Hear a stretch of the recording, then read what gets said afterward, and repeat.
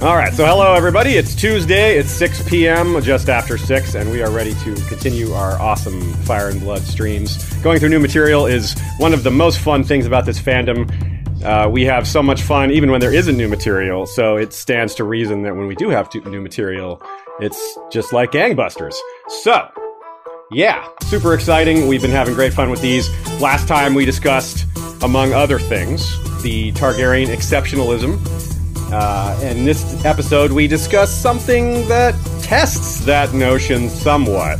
This particular pair of diseases that are the title of our episode, the Shivers and the Winter Fever, do some foreshadowing, at the very least, and also tell stories of their own as to what we might be expecting in A Song of Ice and Fire with regards to winter and the onset of potential diseases.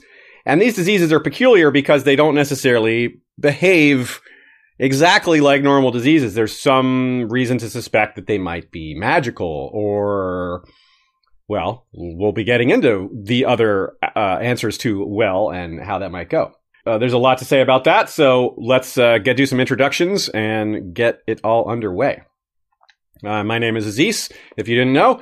And with me off to the side is Ashea. She is running production as always. Sometimes she's on camera, sometimes she's behind it. Today is one of the behind the camera days. She is also monitoring the chat. You may feel free to send a question. Super chats are a little easier for us to spot, but you don't feel obligated. Let's see. I'm wearing an awesome shirt today. It says House Beard. It says we do not shave. And this came from Stark Reminders. StarkReminders.com, also Stark Reminders on Instagram, and I believe there's a photo on my Instagram account of me and Sean, who of course also got a House Beard shirt. That would have been a travesty to send one to me and not to him, right? So yeah, follow me. You can follow me on Instagram at Azizelfrets, AZIZALFRETS, to see that photo and a couple other cool things. I post a couple other fun Game of Thrones, Song of Ice and Fire things on there from time to time. So let's introduce our guests. One of them appears to be running a bit late. We knew that going in, but that's okay. We'll give him time to get here. But our other guest is here, and we will let him introduce himself while we get started here. So Robert of In Deep Geek, your first appearance on the show. It's awesome to have you here. I have been on your show. We've had some great discussions, so we're looking to do the same over here. Please tell us, everybody here, where to find you and what you've been up to and all that. Hi, thank you so much. It has been an absolute honor to come on here, I have to say. I know you've just said that you've come on my channel a few times, and it's been one of the ever-presence in the community, Westeros history of Westeros, and I am deeply honored to be here. I'm really excited about the chat that we've got coming up. For those who don't know me, my channel is In Deep Geek. You can find me in all the normal places on social media, Twitter, Instagram, Facebook, and so on. But if you look on YouTube, then you'll find In Deep Geek. I cover Game of Thrones and A Song of Ice and Fire, as well as a few other high-quality TV shows that I like, things like Westworld. I'm thinking I might get into Black Mirror, the other side of Season 8 as well. What I try and do, as well as hopefully provide a little bit of insight, is try and get debate. So I have live streams every Thursday where I have intelligent, informed guests like Aziz and indeed Matt, who will be on in a moment, just to chat through some of the issues.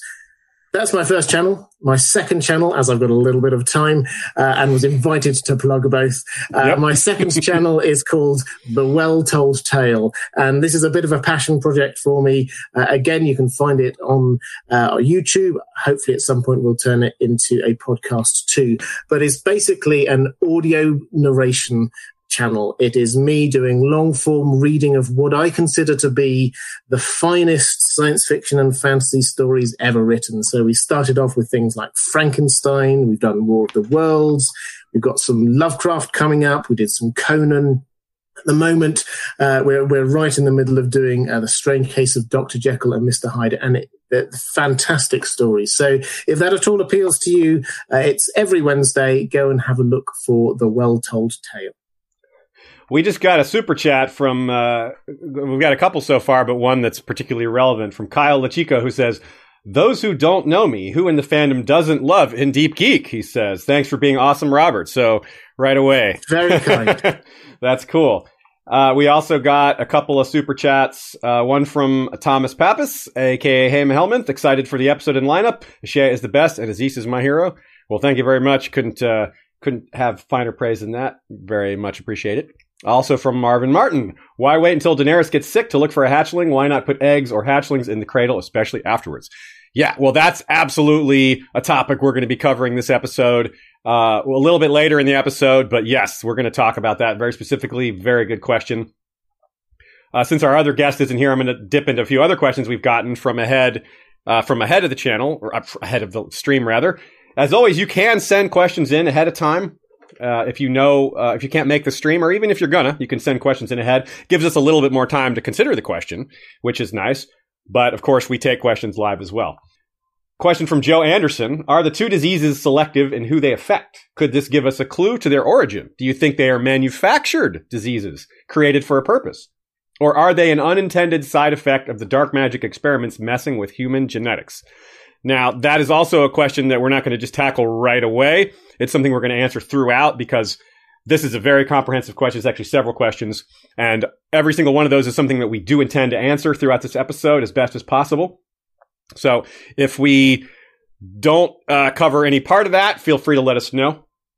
Rodney Carrico asks, how do we think that these winter diseases will play into A Song of Ice and Fire? The diseases we know, like grayscale and the pale mare. Also something we're absolutely going to cover this episode. Very good question, because I think there is some evidence, particularly with grayscale. The pale mare is a little trickier. That grayscale is magical in origin, which means it may not function like a regular disease, which gives, So that's definitely something we're going to cover as well. Paul Berry asks, looking forward to your takes on Targaryens, why some seem to never get diseases, others do. What do we think is going on there? Are only some truly exceptional? Again, great question, but also something we're going to answer during the episode throughout. It's kind of a broad question. Mostly I'm relaying all these kind of broader questions for you guys so you know what we're going to tackle during this episode. As I said earlier, I think last week, I said that each week we're trying to get a little bit better handle on Fire and Blood. Each week we try to nail it down a little better, and that should show in being a little bit more organized with the information, because beginning of this, we were just running over all the time. I would name 5 or 6 different things we were going to talk about, and we'd only talk about 3 of them. So that should get a little smoother as we go forward. And last question that we got ahead of time was from Josh Wan. I don't want to sound stupid, but I know you've had the idea that grayscale is going to become a real issue in Winds of Winter for a little while now. Could you expand on that more? What exactly makes you think that from both The Song of Ice and Fire and Blood? Since we're still waiting on our other guests, I think that's a fine place to start, because it is a good sort of setup question, laying the groundwork for the questions of these bigger diseases. So, Robert, let me kick that over to you. We can start with that, and I can add to your answer if need be. We have the question again is, what do you think is going to happen with regards to grayscale? Kind of foreshadowing we've seen both in the north from Shireen potentially, and in the south from John Connington, a little bit more flagrantly in Connington's case. But yeah, go ahead, take it away, Robert. Tell us what you think. Well, just to draw out agree actually with what you drew out earlier about the difference between that and things like the shivers and things that the pale mare that we see. They're very different, and I completely agree that grayscale is the more magical one. So there's something going on there. Now, also what that does is it seems to be a lot more targeted on individual. I'm talking sort of thematically here. That seems to be targeted a lot more on individuals within the plot. Whereas when you get things like the Pale Mare, that is sweeping across cities, and yes, it may hit individuals, but it is about affecting entire cities and civilizations. So where I see thematically, at least, grayscale going is affecting specific individuals. We've got 2 already, but where it will play out, and I'd be very interested in your thoughts on this, Aziz, because I know that you've done probably quite a bit more study on this than I have, is the interaction between that and the Valyrian magic, which it is in Genesis in a way, a kind of an antithesis or potential antithesis. And so that is the thing that I could possibly see playing out there, is it being held up as a way of fighting against Valyrian magic in a way. And the reason why I highlight that is because so much of the show gets us into the mindset of thinking this is all about the ice and what can we use to combat the ice. In the books, and George quite often sort of reminds us this is about two equal and opposite forces that can each threaten the destruction of the whole world. So we need to be thinking about things as well, which can be the equivalent of dragonglass against fire. So that's my sort of thematic overview of what's going on. But I'd be really interested in hear your thoughts. That's a great take, and it's really important to think of it on those lines because, like you said, yeah, these are diseases and they're supposed to have like biology and disease vectors and things like that. But it's still a story being written by a person and he's trying to do it in a certain way to tell it in a certain way. And so the patterns there matter almost as much or more depending here and there on certain details than, like the nitty gritty of how diseases quote unquote work. And when they're magical diseases, we don't really even know how they work. So that's not necessarily an answer we could get to in the first place. But yeah, as far as my take, I do see a lot of reason to think that disease is going to be really big in A Song of Ice and Fire. For one thing, besides Grayscale and the Pale Mare, we have the notion that hunger, starvation, cold, all those things make your immune system weaker. And with the long night coming, that is probably going to be a thing. Your body needs more food when it's cold because you're burning, your body heat. You got to stay warm.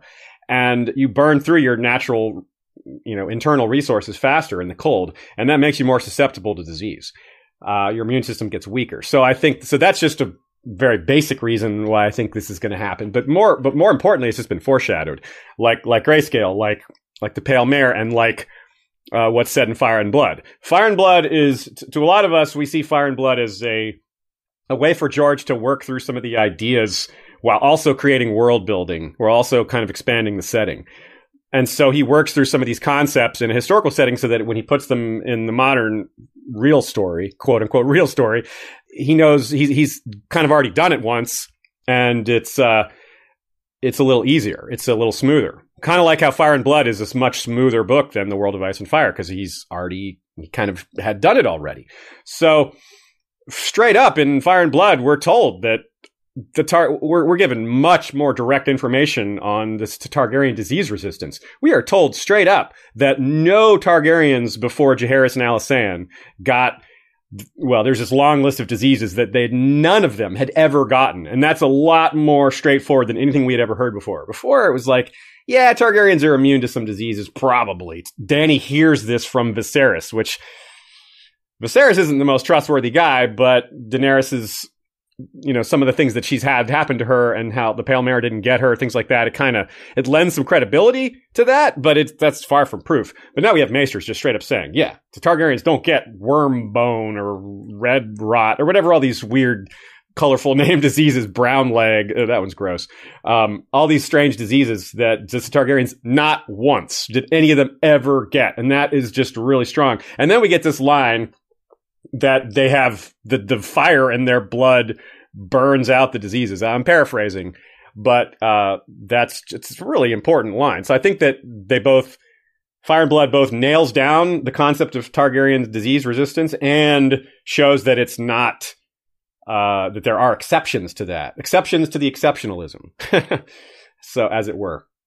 Okay. Yeah, I would just add, just to add on that one, I wouldn't, my take on Fire and Blood is, although I would agree that this does sort of narrow down the possibilities, we mustn't take it as being the absolute truth on these things because it is written with an agenda, and Archmaester Gyldayn is also not an entirely reliable narrator. So I think that what may well be the case is that there are a number of things that the incredibly privileged and rich and well-fed Targaryens didn't succumb to, and that may well be the case for an awful lot of other very rich and privileged people.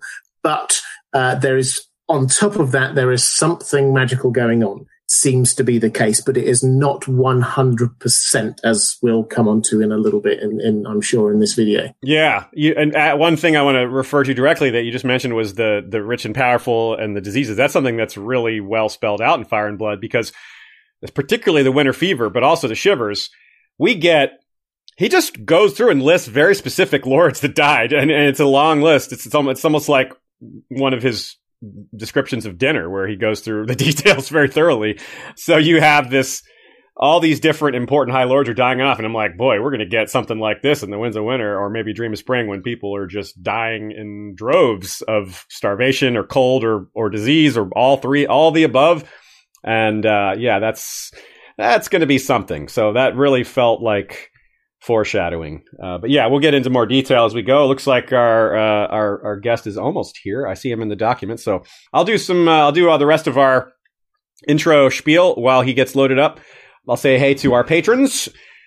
Thanks to Jeff Gnarly, the Long Snapper, History of Westeros' first sword. Also, our Dragon Rider patrons. That includes Telenis the Talon, King of Gagassos, Rider of Telarius, the Red Dragon with scales, horns, and talons of Midnight Black. And Robert IV of House Ardeacor, Burned King of Blazewater Bay, Rider of Atraxis, the Black Dragon with bioluminescent spots like smoldering embers and a banded blue tail. We have our Gagassos episode out now. It is for patrons only. We do about one patrons only episode a year, and this is what it was this time. So now we have 3 patrons only episodes. If you sign up for Patreon, even at the $1 level, you get all 3 of those episodes. And if you don't want to sign up for Patreon, you can get those episodes by sending a regular donation too. So we'll send all 3 of them to you if you go to historyofwesteros.com and use the donate button to donate through PayPal. Speaking of the Gagassos episode, I went through at the end of that episode and read all the people who have a patron name. I read all of them, and it took over 25 minutes, and it was fun to read. But the good positive side effect of that was that I found out that a few names were missing, and so I'm going to give shout outs to people who didn't have their name shouted out in that episode. That includes Codfish the Steelbender, a fantastic name, and Lord Fabian Kester, the Bastard of Greenshield, our brand new Master of Coin. And I didn't forget him as Master of Coin. It's just he's just now our Master of Coin. Okay, so I see another super chat. Super chat. That's not the right word. But before that, let's introduce our new guest who is here. He had to fight the evils of urban living, meaning traffic, which I think all of us can sympathize, just about all of us can sympathize with having to get stuck in traffic here and there. So, hello, welcome to History of Westeros. Welcome back, Joe Magician. Good to have you. Thanks for having me, you guys. You know the saying, a wizard is never late, nor is he early. He arrives precisely when he means to, except when there's traffic. There's a little addendum that they always forget right at the end there. That is the full saying, isn't it? Yeah. They just cut right before that part. It's really what he's a forward thinker, that Gandalf. So, yes, hello everybody.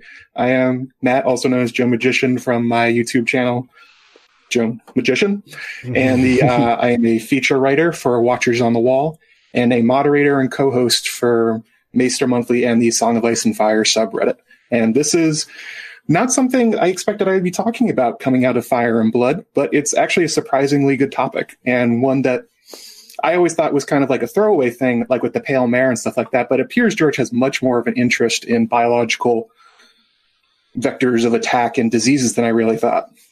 Cool. Yeah, it's hard. One of the things we'll try to get at is maybe how he plans on this affecting the narrative, because it's one thing for us to predict this is going to happen, but how it's going to play out and what the point of it all is, who it's going to affect, that's something I don't have great guesses for. I have strong opinions on whether it's going to happen and stuff like that, but the how, that's a little trickier.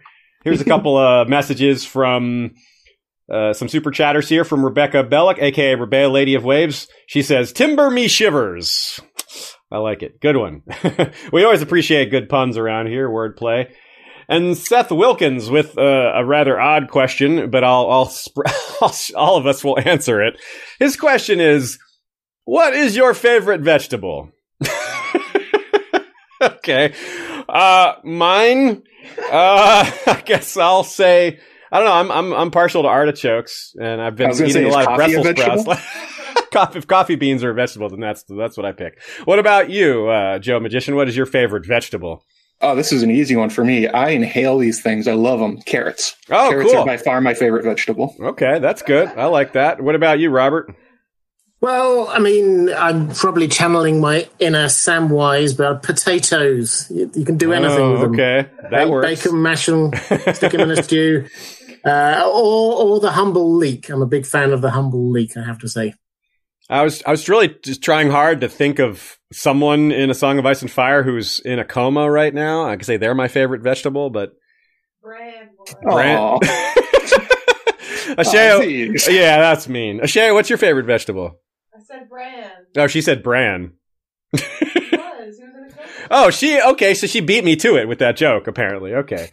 I'm disappointed in you, Ashea. Okay. Mine would also be potato, to be real. Okay, yeah, she's saying potato. All right, 2 votes for potato. Potato wins. Okay, we're showing our Irish loyalty around here. All right, well, let's get going. We've had some good intro questions and some good banter, as we call it. Let's get into the meat of it. Let's start with the shivers. It comes before the winter fever.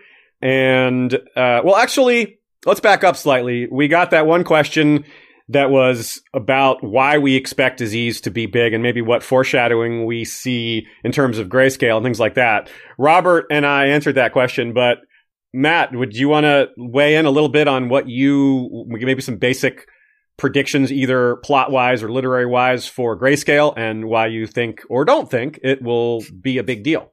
Sure. I didn't hear your guys' answers. Don't look at your phones and drive, people, okay? I stayed safe and pure for all of you. You do the same. But as for where this is probably going to come up, I think I caught the end of your answer just as I was running into my apartment. And it was about how disease is usually worse during times of famine, because you do need you need a lot of vitamins. You need a lot of calories in order to fight off diseases. That's what fevers are. They're causing your body to heat up quite a lot, and they're burning through a lot of energy to do it. And if you don't have much, and let's say you only have moldy old bread and frozen beef jerky that's been there for 2 years, you're not really going to get a lot of that. So you should expect disease outbreaks. And winter itself is generally the time when you see these kind of diseases go up, because of a lot of people have the misconception that you get diseases when you go outside because it's cold. It's actually because people stay inside more during the winter. And so they end up bundled up with each other. They have a lot of blankets. They don't wash, that kind of things. So you end up with a lot more sickness that way. So as people go inside with less food, they're more susceptible. So as we go into the winds of winter with the others bringing it down on the north, you should expect to see random diseases that they normally would fight off break out. And in the south, we have grayscale and John Connington, the looming Chekhov's grayscale, just sitting there waiting to go into King's Landing. Yeah, and that's a good point. King's Landing, it seems like young Griff is going to make a beeline. He's going to probably win his battles. Maybe he'll have some setbacks, but it looks like he's going to have a lot of success, and then he'll be positioned to just, spread that disease in the most populous spot. That's also a huge port where it can go spread to other places. So, I totally agree. And to add on to that, I'll say, too, that I think Val's reaction to Shireen, where Val is kind of laid back a lot of times, and she's just, she laughs at the notion of kneeling before the queen and all this stuff. She just really has a sense of humor about a lot of things. But when it comes to grayscale, she takes it really seriously and calls Shireen a dead girl. So I think it could be a north and south kind of outbreak. Yeah. There may have been an outbreak north of the wall and nobody knew about it because north of the wall.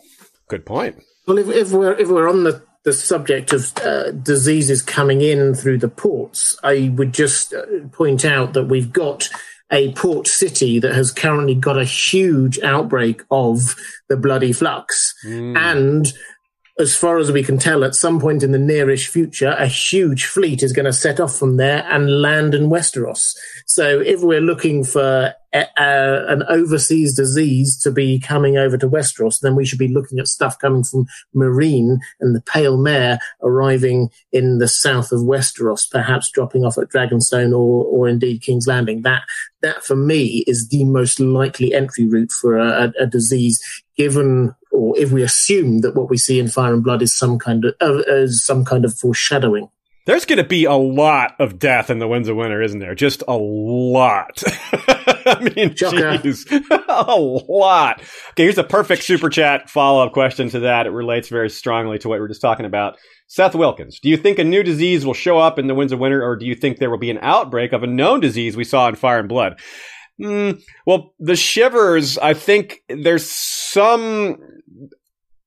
I think the shivers might come or something like it, but I think mostly we're going to see the disease we've already seen. And of course, as Matt said, and as I said as well, the whole thing about immune system's getting weaker, we might just see common diseases becoming more widespread. Actual new disease that hasn't been named yet, probably not, but I think we might see the shivers or the winter fever because, hey, why not? The winter fever, it's such a, like, is there a more Song of Ice and Fire name than the winter fever? Like, that just really nails both ends of it, doesn't it? I mean, ice and fire as a disease. Yeah. I mean, it's just like so straightforward. I love it. So yeah, do you guys have a different take on that, or do you see it kind of similarly? Again, the question was if there a new disease or just maybe a reoccurrence of the ones we've heard about already. I go back to Chekhov's grayscale. If there's one that shows up in force, I would say that's probably the one. Maybe something will break out of the north, like you were talking about, but there's so few people up there. Maybe White Harbor, if something happens there, although there's hints that might get zombified at some point, so that maybe that won't matter. But King's Landing definitely is primed for fire and disease to come to it. I just almost started laughing during your comment there, not because of anything you were saying, but because I saw a pun that Eliana made, which is, why didn't we call this episode Disease? Disease? Yeah. I have been called that before. Oh, no. Is that your childhood nickname? Disease Aldor. No, because I didn't go by... it would have been. But I didn't go by Aziz until I was 20. People called me Al Dorky, though.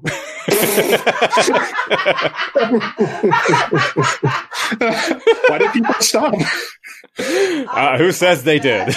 Al Dorky. I think you found a new Twitter handle. Maybe I should not have shared that. What do you mean? We're such nice, kind people that definitely won't remember that and clip this. Oops. I've made a horrible mistake. So yeah, so the shivers comes around. An interesting thing about the shivers, well, many interesting things about it, but one of the first interesting things about it is it actually comes before winter by a little bit. It seems to precede winter by a little, by a few months or maybe 6 months. It's not entirely clear. You never know exactly when a disease breaks out, for one thing, because it starts with just a couple people. Then a few days later, you got, dozens of people with it, and you don't necessarily know exactly where it started. And that's part of the problem. When you don't know exactly where it starts, people get blamed.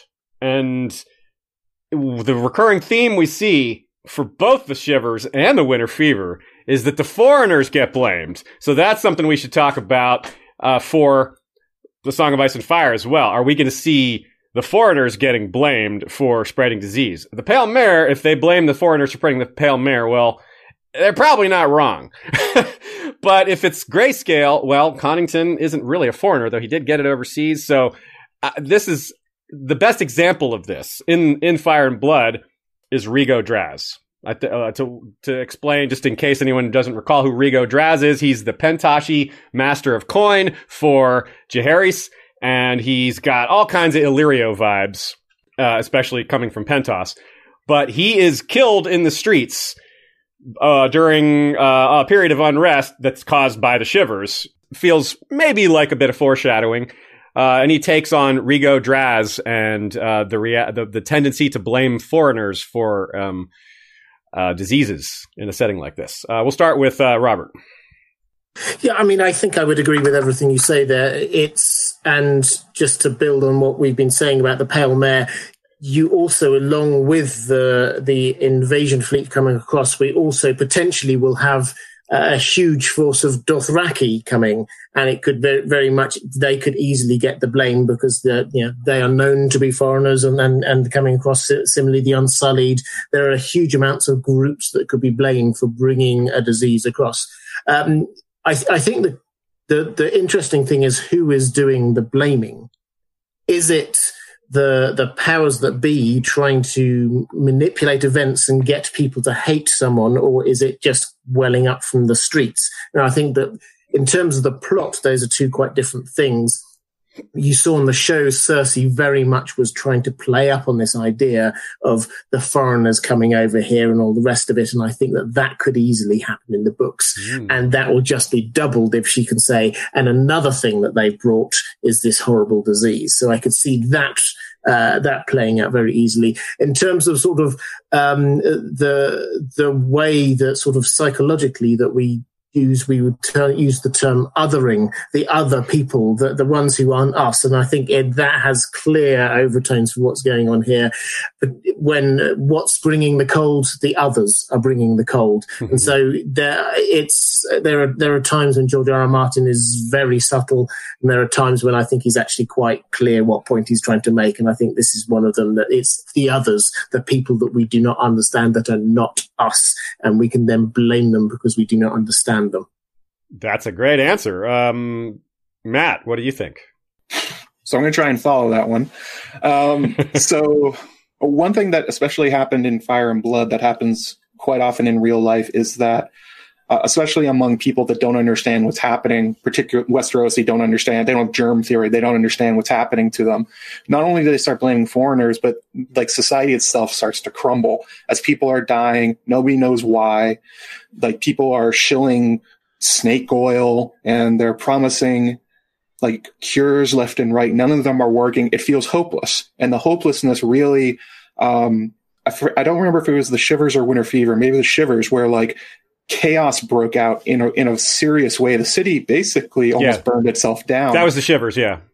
Because like the several Kingsguard were out, the City Watch was down. Yeah, so there was just like chaos and anarchy in King's Landing. So yeah, please continue though. And that's the other part. It's like the most effective assassination ever because it can go after the people you normally can't touch. If you're thinking about it tactically, disease hit everybody. Yeah. Nobody's immune except for maybe the Targaryens. So a disease takes hold in a city. Not only are lots of people dead, but probably a lot of the smartest people are dead. The people that maybe have some idea on what they can do. Like we saw with Rhaena Targaryen when Dragonstone got poisoned. The first person to die was the Maester.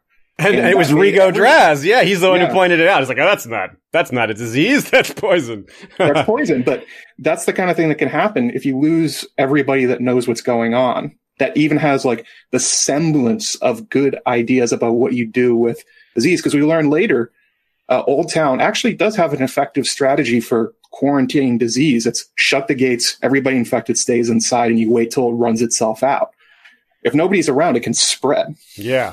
And that's a great reference, by the way, the Old Town reference, because that's one of those things that I think is super important. It shows that George is planning this for a long time, because that reference to the Grey Plague breaking out in Old Town is in one of Ned's very early chapters. It's when he's talking to Pycelle, and Pycelle is referring that Lord Hightower, he's comparing him to Tywin. He's saying that's a man who does what needs to be done. But along those same lines, Old Town is kind of screwed probably by the Ironborn. So like you said, those are where all the people who know how to deal with disease are. If anyone has any hope, a little bit. Yeah, even a little bit. They're not exactly that great at it, but the ones who know anything at all are there, and they are screwed most likely. So, which makes Westeros by extension pretty screwed. So, let's hit a few more details. Actually, wait, great question from Marvin Martin here. If the worm parasites were part of the Targ DNA, might a weaker immune system cause something like what we saw in Arrhea to happen in Winds of Winter or Dream of Spring? Great question.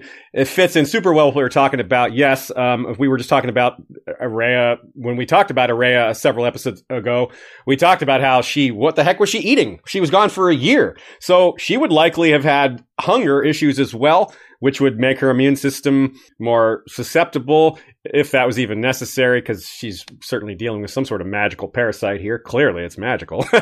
So, Matt, you weigh in first this time. What do you think about that question? I think that's a really, really on-the-nose observation there.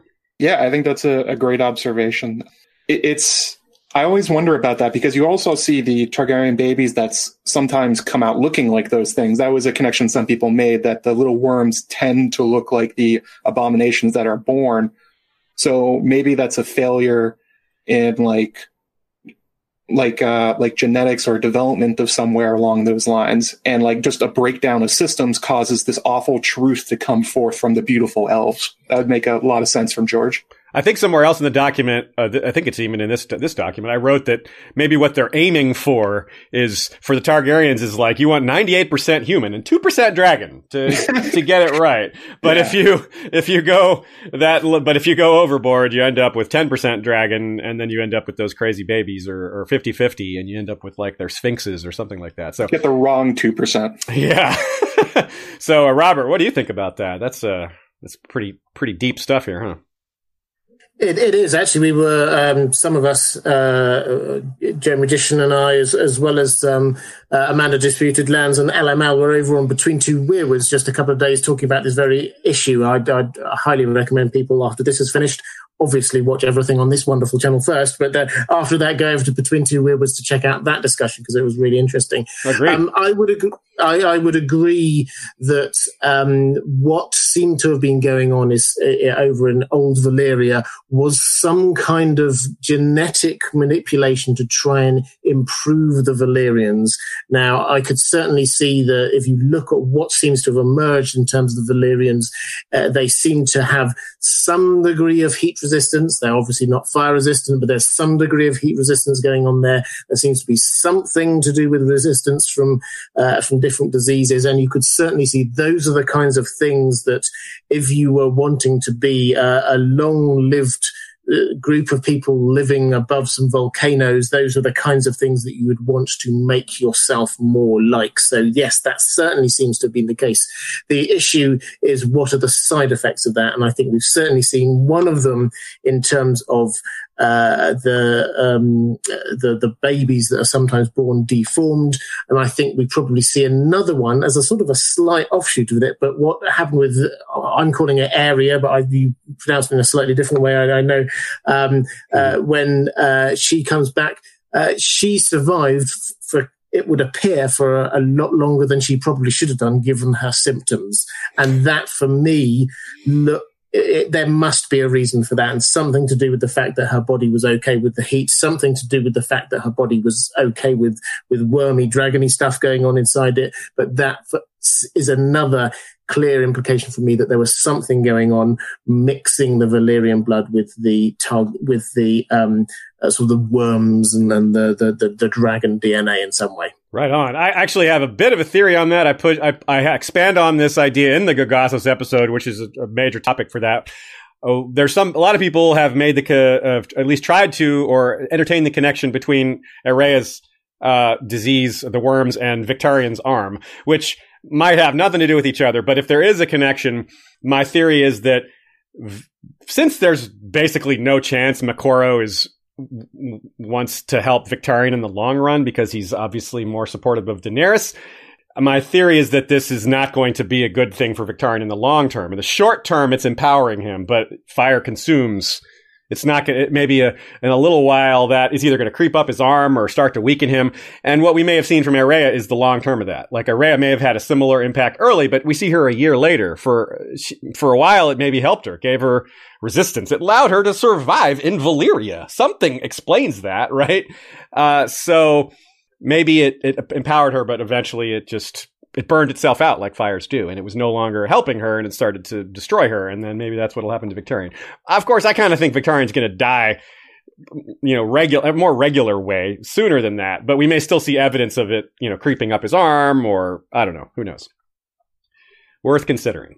So, that's really, really, a really fun rabbit hole to go into, and I think it affects, and I think we need to look at both sides of it as well, how the others are doing some of these things. Like, we hear about the others siring half-human children, but I think that's loose language, because I kind of doubt others are banging humans, and vice versa.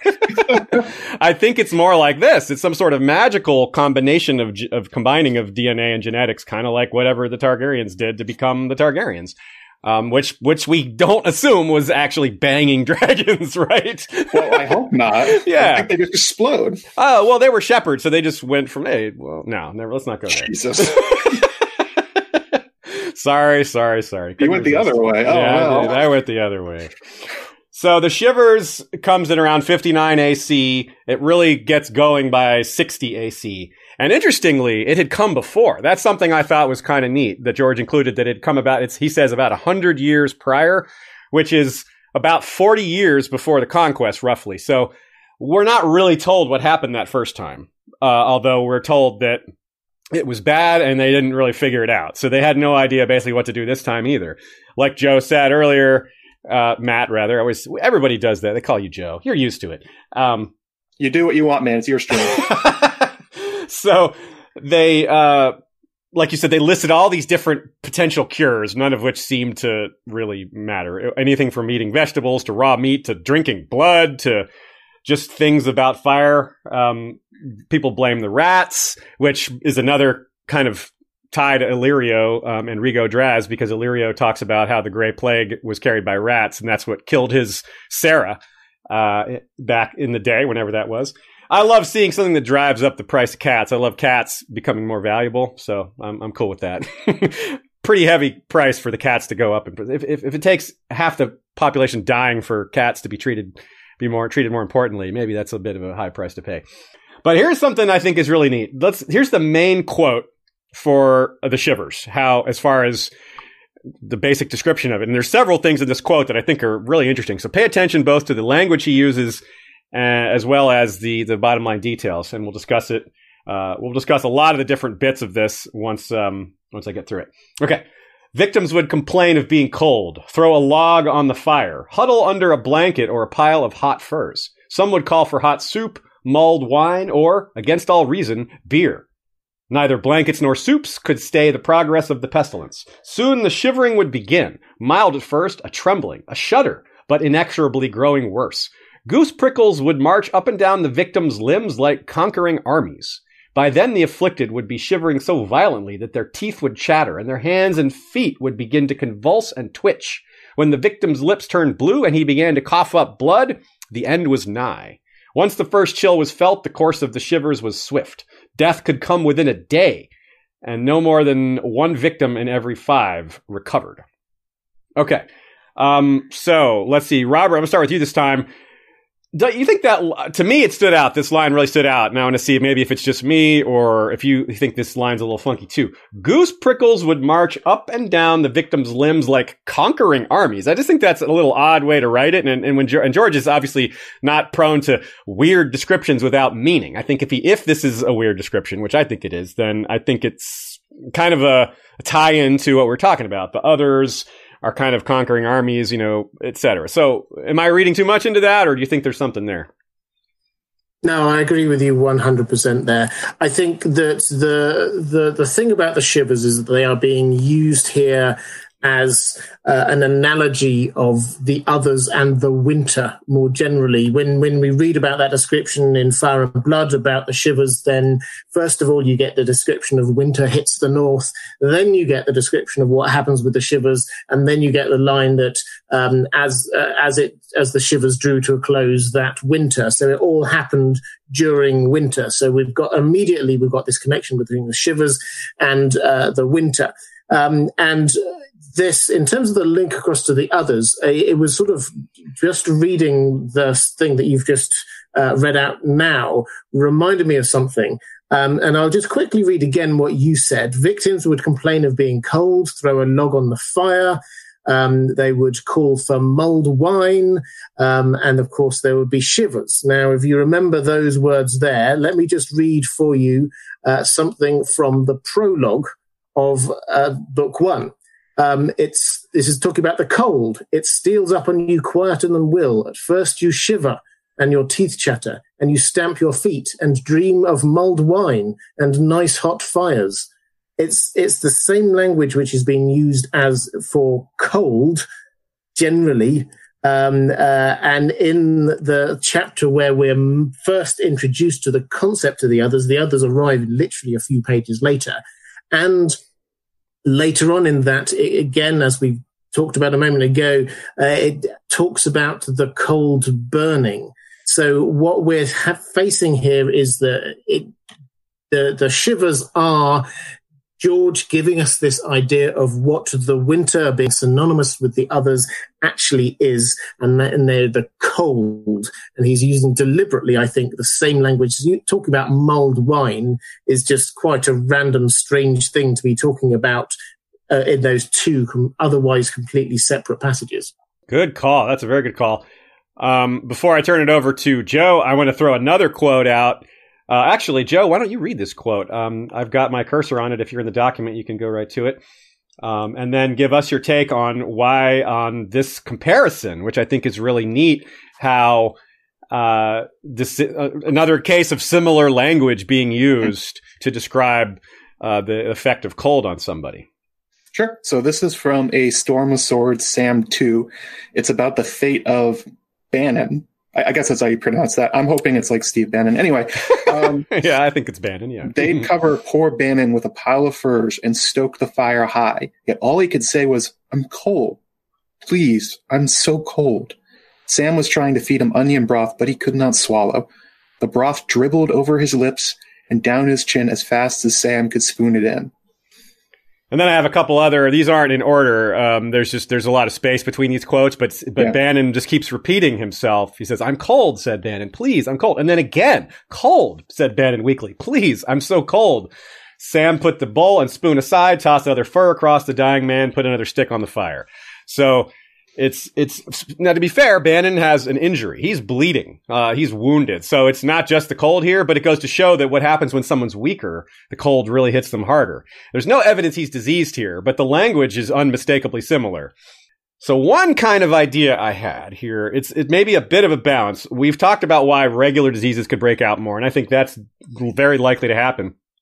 But also, what we might be getting is, this is what extreme cold is going to be like. It's not necessarily just a disease, but we haven't seen like really, really, really cold, as in the kind that the wildlings talk about. Here, perfect example, Tormund. Tormund says, "Shadows with teeth. Air so cold it hurts to breathe, like a knife inside your chest." It's deadly.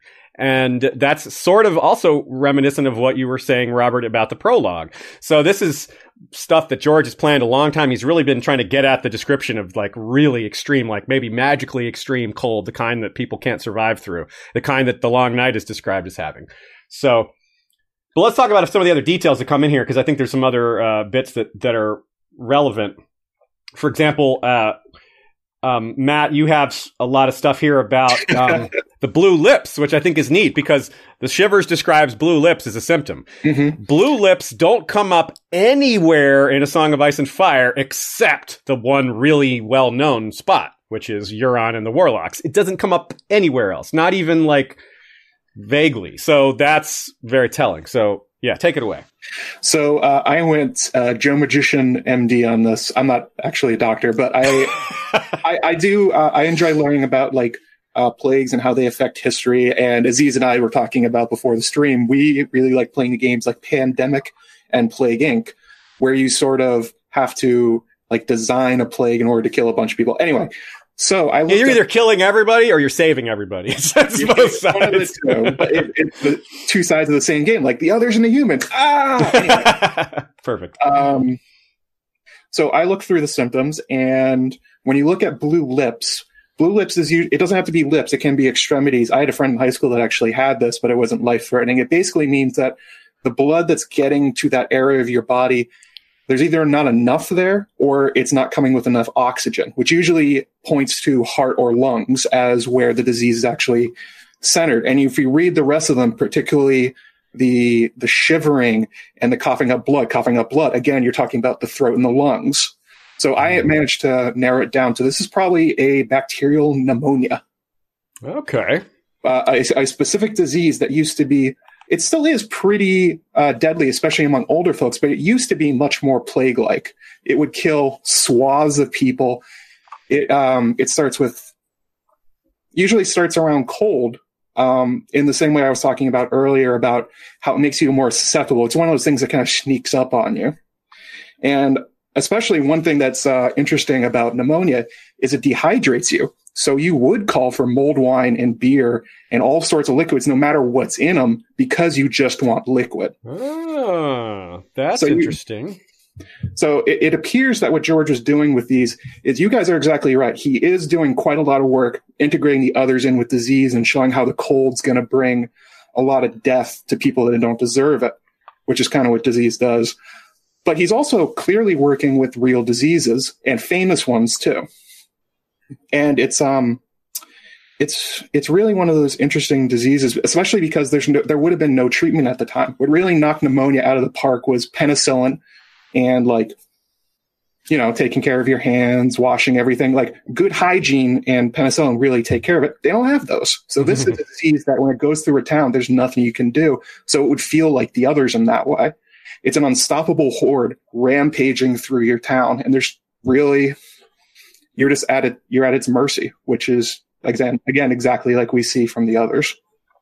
Yeah. Now you had a really interesting take here that I hadn't considered, which was the related to some of the previous episodes, previous topics. For example, Alyssa Farman, and not just Alyssa personally, because she didn't come back to Westeros, but the Lady Meredith did come back to Westeros, and it went not only to those 3 new islands and brought stuff from it, including animals, but they went to Sithorios, which is, of course, home of all the fun diseases of the world. So you suggest maybe there's a chance it could have come from there, which maybe not, you're not maybe directly suggesting that, but it raises that question.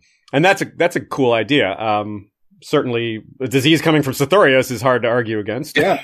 When we read through that and you're going through your Sithorios episodes yourself, you are finding that they are just chronicling every horrible disease they can find. And it would be kind of ironic if a disease from Sithorios that everyone calls the shivers and associates with winter actually came from somewhere quite hot. Yeah. Like another one that fits the description is malaria, although there's not enough mosquitoes to make that work. But it appears that George is working with these kind of very awful plagues that come from unexpected places. He even name drops the rats, which everyone knows is responsible for the bubonic plague. So he is at least aware tangentially of the different vectors of disease, what they do, and how they really affect people. That's cool. Yeah, very well said. Do you have anything to add to that, Robert? Absolutely nothing. The level of detail there is way beyond me, but quite awe-inspiring. Cool. Okay. Well, we got a super chat from LML. It's related to something we talked about a minute ago. So we'll do that, and then we'll do a bit of a mid-roll break and come back with plenty more of the same. We have a lot more to discuss on this topic. So LML's question is a 666 super chat. Thanks for that. Postulation: the importance of Victarion's arm is that fire magic can cure disease. Yes, that's very important. And that someone with a magically burnt arm or hand can melt others. Very cool. So there's 2 different implications here, 2 major implications. First is the idea that kind of lost in the shuffle of Victarion's firearm is the fact that it cured his disease that he had, which might have implications for later. That's another thing that I talk about a lot in the Gagasos episode. But something that's I didn't talk about, I haven't really talked about at all, I don't think, that we should talk about now is the second part, which he suggests that the magically burned arm can actually be used against creatures of ice and cold, which is a great idea. I never thought about that, partly because I just don't see Victarion ever fighting the others. But this may not be the only burned arm we see, right? We could be seeing more of this. We could just see a lot of people given an arm like this for all we know. Moqorro might just start handing these out. Probably not, but, we probably shouldn't be guessing we'll see a lot of these, but it's not, I think it's a good guess to think that we might see this again, maybe a few more times. So I'd love to see you guys weigh in on this. Robert, we'll start with you this time. Well, I mean, I think the big takeaway from me on the first part of that question is that, yes, fire can eliminate disease, but it also burns up and effectively destroys. And I think that this just weighs in again with the idea that we mustn't think of fire as being the kind and fluffy good guys of this. Fire does destroy stuff just even when it's trying to clean things away. So the humans you get in the middle, they could get destroyed by ice or fire. In terms of whether or not a magically burned arm could melt the others, well, perhaps. I think I'd need to see a little bit more thematic evidence or actual physical evidence of that. I would agree with you. I think Victarion's time on this world is quite limited, it has to be said. So I don't think he's personally going to get anywhere near the others. The question, therefore, is what was the purpose of Moqorro doing that?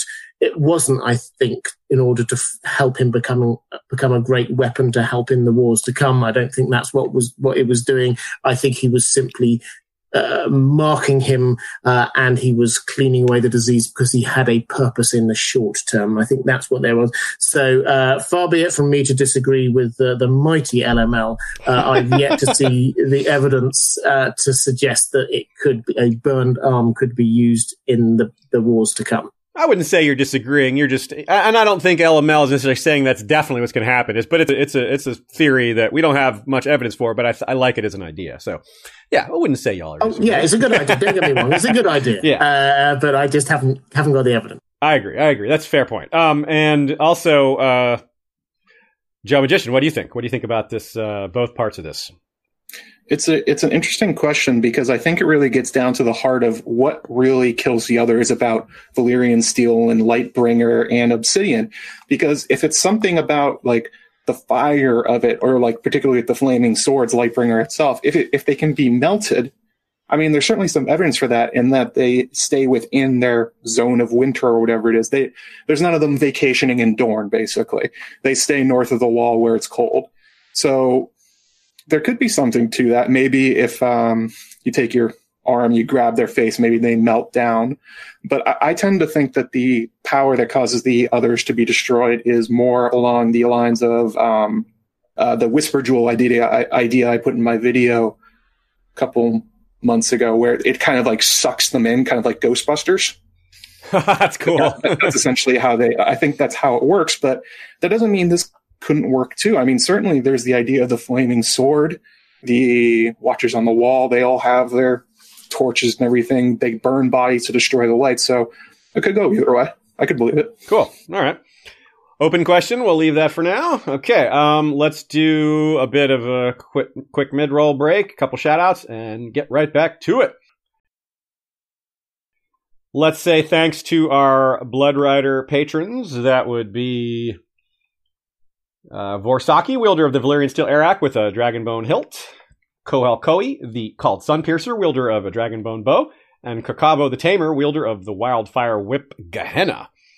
Also, thanks to our Northern champions. We'll stay thematic with the shout-outs. We'll talk about the people in the North here. We got Jay Wilson, Winter's King. Sir Stephen, the Hammer of the North. Winter's King, Lord of the First Men.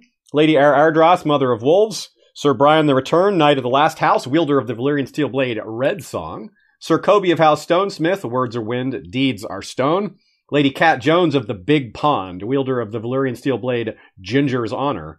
Jake Snow, a.k.a. Jacob Ice Eyes, the bastard of the Last River. Lord Darren of House Rambler, the last hunt is ceaseless.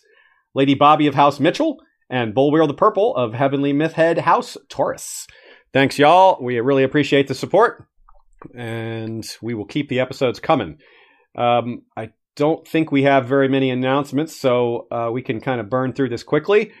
If you are following our Twitch game streams, they are uploaded on Westeros History Gaming is our secondary channel just for the replays of the Crusader King stream. It's been going well. We reclaimed the kingdom of the Trident in our stream. That was fun. After losing it, and it's always fun to reclaim the crown. Okay. I don't think we have any other announcements. Actually, I do have one quick announcement. We, as I said, I've been trying to nail down the schedule for future streams a little better. And with that in mind, we already have the guests and topic lined up for next week. So I'll go ahead and say that now. We're going to talk about various queens and lions and dragons. I mean that in more of the thematic way, as in Targaryen's dragons, but also their dragons, but mostly the Targaryen side. And the lion side, of course, I mean Lannisters. That means we're going to talk a lot about Rhaena and Alyssa Valerian and Alyssa Targaryen, especially the strong parallels between her and Tyrion, which is really fun. And, of course, Rhaena has a lot of parallels to Cersei, as well as several other characters. So that should be fun. Our guests are going to be Eliana from Girls Gone Canon and Maester Monthly, as well as Mikal Schick from Hypable.com and Vassals of Kingsgrave. And, of course, Mikal also does a lot of the voices for our show. The last, I think, 3 or 4 episodes in a row, she's done all the voices. So y'all know her. Okay, we got a couple of super chats here before we go back to the main content. From Matt Miller, do you think after the new long night, new maesters will consider the others a legend made up by the common folk to explain the diseases? Interesting idea. Let Let me toss this over to Matt first, and let's see what you have to say. I don't have an immediate answer, so I'm going to slough it off to you and see if you do while I think about mine. Well, that certainly does line up with conventional wisdom, even in the real world. Like I said early on, people do associate cold with disease, even though it doesn't actually cause it. It's always heat and moisture that does it, that causes infections to grow. But I think it's very possible in the past that many things get blamed on the others. Like people often say, oh, the others take you, or those kind of curses and things like that. So they're a convenient bogeyman that everything gets lumped on, kind of like the Night King in a way, where he seems to have absorbed every bad thing in the North at once, even though he probably didn't do literally everything that they say. So yeah, I could see that definitely happening. It's something that happens in real life too, in societies. Makes sense. What about you, Robert? What do you think? Yeah, I think it makes sense. It would have to be a long time into the future. So we're talking again another few thousand years probably. But normally, if we're talking about the maesters are just sort of figures of learning and trying to understand how things work. And so if we're just saying, how is it that people are going to try and understand what happened before, it really is a matter of, is there a record of it? Now, the big difference between what happened with the first long night and what's going to happen with the long night coming up is that now they have got written records. The first time around, things weren't recorded. It was just word of mouth. So it was story passed down from generation to generation to generation. And that can get changed huge amounts. Once you get things actually written down, that changes the entirety of how humanity records history. And indeed, the subject of truth and what truth actually means, whether something actually happened, it mattered a lot less because when you have the oral tradition, because that's meaning more about what's the truth of the story, what is the story teaching me, and what matters more after the invention of writing and actual physical recording of events is actually whether something actually happened. So yes, I agree theoretically, but I think there is one big difference between those two long nights and the way that they are going to be recorded by history. Well said. Very well said. Also, to add to that, I think that I could be mistaken, but I don't think the maesters in the current story question the existence of the others. I think they question whether they deny that they still exist. I don't think they deny that they ever existed. So if they don't deny that they existed now, especially with what Robert's saying, with records being written, the records should be better, it would be harder for them to deny them in the future, unless there's maybe some huge jump in learning or technology that could maybe, yeah, you never know. But yeah, I tend to think that they would still accept it as truth for something really a lot of time and technology things would have to change for that, I think. Another super chat. Marvin Martin, could fire and ice diseases neutralize each other? I'm going to guess no, but it does raise another question, which is if the others are creating diseases or spreading diseases or fomenting diseases through weakening everyone's immune systems and ability to eat and such, is it possible that human diseases could affect them? I don't know that they cancel each other out. That might be a little too easy, but could they be affected by the pale mare or something? I kind of doubt it, but it's maybe worth considering. Matt, we'll start with you this time. So the pale mare is dysentery. So what would be coming out of the others at that point? Like ice chips? Yeah, exactly. Snow just shooting out. Slush just coming out. It's gross. I'm not even sure what their bodies are anymore, to be honest. When sand kills it, everything melts except the bones, and then those melt too. So God help me, what kind of disease infects water, I guess? Yeah, right? Yeah, it could be some sort of, I don't know. Robert, what do you think? I mean, it's fantasy, so George could if he wants. That's true. I mean, it's hard to top that. I think the only things I would add to that is that George describes the others as having a different kind of life. So the implication is that it's their way of living and existing is different to those of humans and animals that we would understand. So that implies to me, in my non-scientific way, that the diseases which affect humans and mammals and all the rest of it would not affect others in the same way. One other thing that I would just say, just because I want to say it so I try and remember it, is that this discussion has actually sort of sparked the thought in my mind about the fact that in terms of what affects different things. Dragonglass seems to affect the others. Dragonglass comes from sort of a fiery side. And then if we were talking a bit earlier about Grayscale affecting Valyrians and therefore fire, and that comes obviously from the water side. So if we're talking about one thing balancing out another, that for me seems to be something which no idea when I would do it, but perhaps I'd like to explore in a video some point. It's not a finished idea, but it's an observation. Yeah, that's really well said. Also, to add to that, I wonder, or to expand this theory or this idea. So I think I'm agreeing with you guys that it seems kind of unlikely that the others could contract diseases. But what about the children or giants? Like, imagine a giant with Grayscale rampaging around like the equivalent of a stone man, but giant size. Like, that's pretty cool and pretty frightening at the same time. So maybe we'll see something like dysentery. That. Oh, God. That's even more terrifying. What about a unicorn with Grayscale? Oh, yeah. One of those awesome. A Skagos unicorn. Yeah. Rick would it turn like diamonds because of the unicorn? Like different gems and stuff like that? I kind of hope so. That's exactly the kind of high magic this series is heading for. Yeah, Grayscale unicorns. Anyway. So if we go back to King's Landing, let's go back to King's Landing and talk about that. I think that in History of Westeros' episode on the Manderleys, well, the second episode of the Manderleys, it's called Winter is Coming to White Harbor. And this is one of the topics we talk about, is what's going to happen to White Harbor when no one's got food, it's already overpopulated, we've got people huddling in the streets already, as Davos notices, and then you got that very ominous, doesn't seem ominous, but if you put it in this context, in Fire and Blood, when the people of White Harbor come to ogle Alisand's dragon, the Lord of White Harbor's like, gosh, where did all these people come from?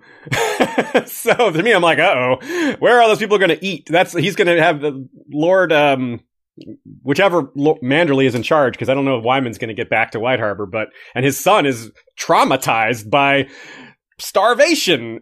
He was already faced this. I don't know if he's the right man to lead White Harbor through this when he's already faced it in his own way without the cold and it impacting everybody else. So I think what we're seeing here in Fire and Blood with this description of what happens to King's Landing during the Shivers is maybe also what's going to happen to King's Landing during A Song of Ice and Fire. I think it's more likely to happen to White Harbor because White Harbor is just so directly in the path of the others. And I think nearly the entire fandom predicts the others will get past the neck. And that means White Harbor's pretty screwed, the extension there. So let me get y'all's takes on what you might expect to happen to White Harbor with regards to the others coming and the cold and all that. And then we'll go a little further with the King's Landing comparisons. So, Robert, you first this time. What do you think's coming for White Harbor with this with all this that we've come out? We got starvation, we got disease, we got the others. What else might there be? Hey, it's Kaylee Cuoco for Priceline. Ready to go to your happy place for a happy price? Well, why didn't you say so? Just download the Priceline app right now and save up to 60% on hotels. So whether it's Cousin Kevin's Kazoo Concert in Kansas City, go Kevin, or Becky's Bachelorette Bash in Bermuda, you never have to miss a trip ever again. So download the Priceline app today. Your savings are waiting. Go to your happy place for a happy price. Go to your happy price, Priceline. Well, I mean, war. I mean, I think any and all of the horsemen of the apocalypse will get there. The thing that I noted with White Harbor is that in both the two sentences we're talking about in Fire and Blood, they are described mostly in terms of the impact in the south. Yes, they're both kind of connected with winter and cold and things like that. Most of the north doesn't really, yes, it probably does get hit, but it's not described in such great detail as happened down south. That may well be due to Archmaester Gildane's quite myopic focus on south of the neck. But I think the implication is that the north were more ready in some way. They were less affected by it. They had their own ways of dealing with problems of overpopulation and mass starvation and all of these kind of issues. The exception was White Harbor, which is the most southerly, not just geographically sort of. I suppose it's slightly north of Greywater Watch, but in terms of how it works, it's the most southerly of the settlements in the north, worshipping the Severn with knights and all the rest of it. So I think that is showing that this, although it is technically in the north, it should be treated more in terms of the south, in terms of its preparedness for what is coming. The north, although it might well have forgotten all the things it's supposed to have remembered, the north is at least used to all of the bad things. The south is a lot softer.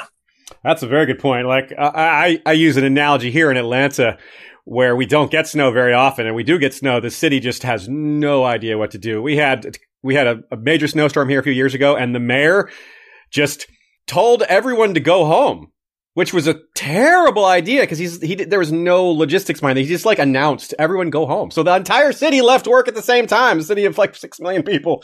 So of course the traffic was insanely horrible, and we can't run snow trucks here because we have reflectors on the highway. So yeah, we just don't know what to do. People just lose it. So it makes sense. That analogy really fits because it's true in the real world. Like we have modern cities that don't know how to handle snow properly. So imagine King's Landing when have they had to deal with stuff like this? So here's a quote. Hey, Robert, do you have this quote? Can you click on my face in the document? Are you in the document? I'd love to have you read this one. You have such a good narrator voice. Hang on, just give me a second. I shall just bring it up. Cool. This is the Carl Corbray quote, is it? Yes. So we have this quote is Carl Corbray, who was the commander of the City Watch. He dies, and a lot of other people do, and it leads to the scene of chaos in King's Landing, which I think might be relevant to some things that we expect to see in any of the cities of Westeros during the oncoming apocalypse of various types. So yeah, go ahead. With their commander dead and many of the City Watch stricken and shivering, the streets and alleys of King's Landing fell prey to lawlessness and license. Shops were looted, women raped, men robbed and killed for no crime but walking down the wrong street at the wrong time. And this is when Rigo Draz, our Illyrio Mopatis parallel, gets his comeuppance. It's not really earned. He didn't deserve it, but they certainly thought he did. But then the people who did that to him Jaehaerys really went Maegor on them. So they didn't exactly get away with it. But okay, so here's where it gets a little sad. We have our young Daenerys, who just comes in one day and says, "I'm cold," and that's just very sad 2-word sentence there, because you obviously know what it means, given that it comes during this description of the shivers. And this gets super interesting because I think I am of two minds about this anecdote. One, because of the Targaryen family tree retcon that we've already discussed, we don't need to rehash that. It seems clear that George was making a point here, but what point is not as clear. He has this character die of the shivers with these very interesting line of succession questions kind of wrapped around it. And then he has Jaehaerys have this interesting, very curious line where he just jumps up and says, "She needs a dragon."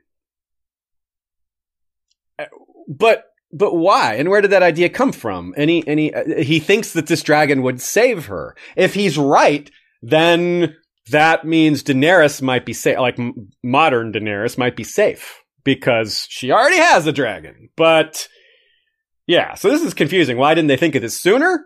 What was the point? What is it supposed to do? What does bonding a dragon, how would that actually help? A lot of really curious questions here. I'm not sure we have great answers, but I would love to see what you guys have to say about it. Joe, you go first this time. Okay. Oof. So yeah, that was a very puzzling. It really came, like you said, out of nowhere, which almost makes you wonder: did as she was getting sick, did he do what most people do? Did he consult? Did he go outside the Maesters? Did he find someone in the occult? Did he find something? Maybe he has a copy of Signs and Portents or some Targaryen history where it says something about dragons purify, Dany's quote from her dream before the eggs hatch, where the the dragon breathes its flame over her and she feels like pure and healed. It's hard to say what's really going on there. I don't really know what bonding a dragon do. Maybe just because they're hot, like a hot water bottle on her head, just like a little dragon hatchling. Just pop it right there. But I agree with you. It's way more interesting how this relates to our Daenerys, and in particular that she's probably going to lose at least one dragon in the Winds of Winter if we're following the show's example. So if we take this from old Daenerys dies because she doesn't have a dragon, our Daenerys loses one, maybe more. Does that mean she suddenly becomes vulnerable in a way she wasn't? Ooh, yeah, good question. Very good question. And especially, it doesn't even have to be the disease. It can just be literally about the others. Like we were talking about earlier, so many of these diseases are coded as the others, like Robert pointed out with the prologue. So if this just means as she loses her dragons, the cold and the others can get to her, I mean, that's a very logical assumption.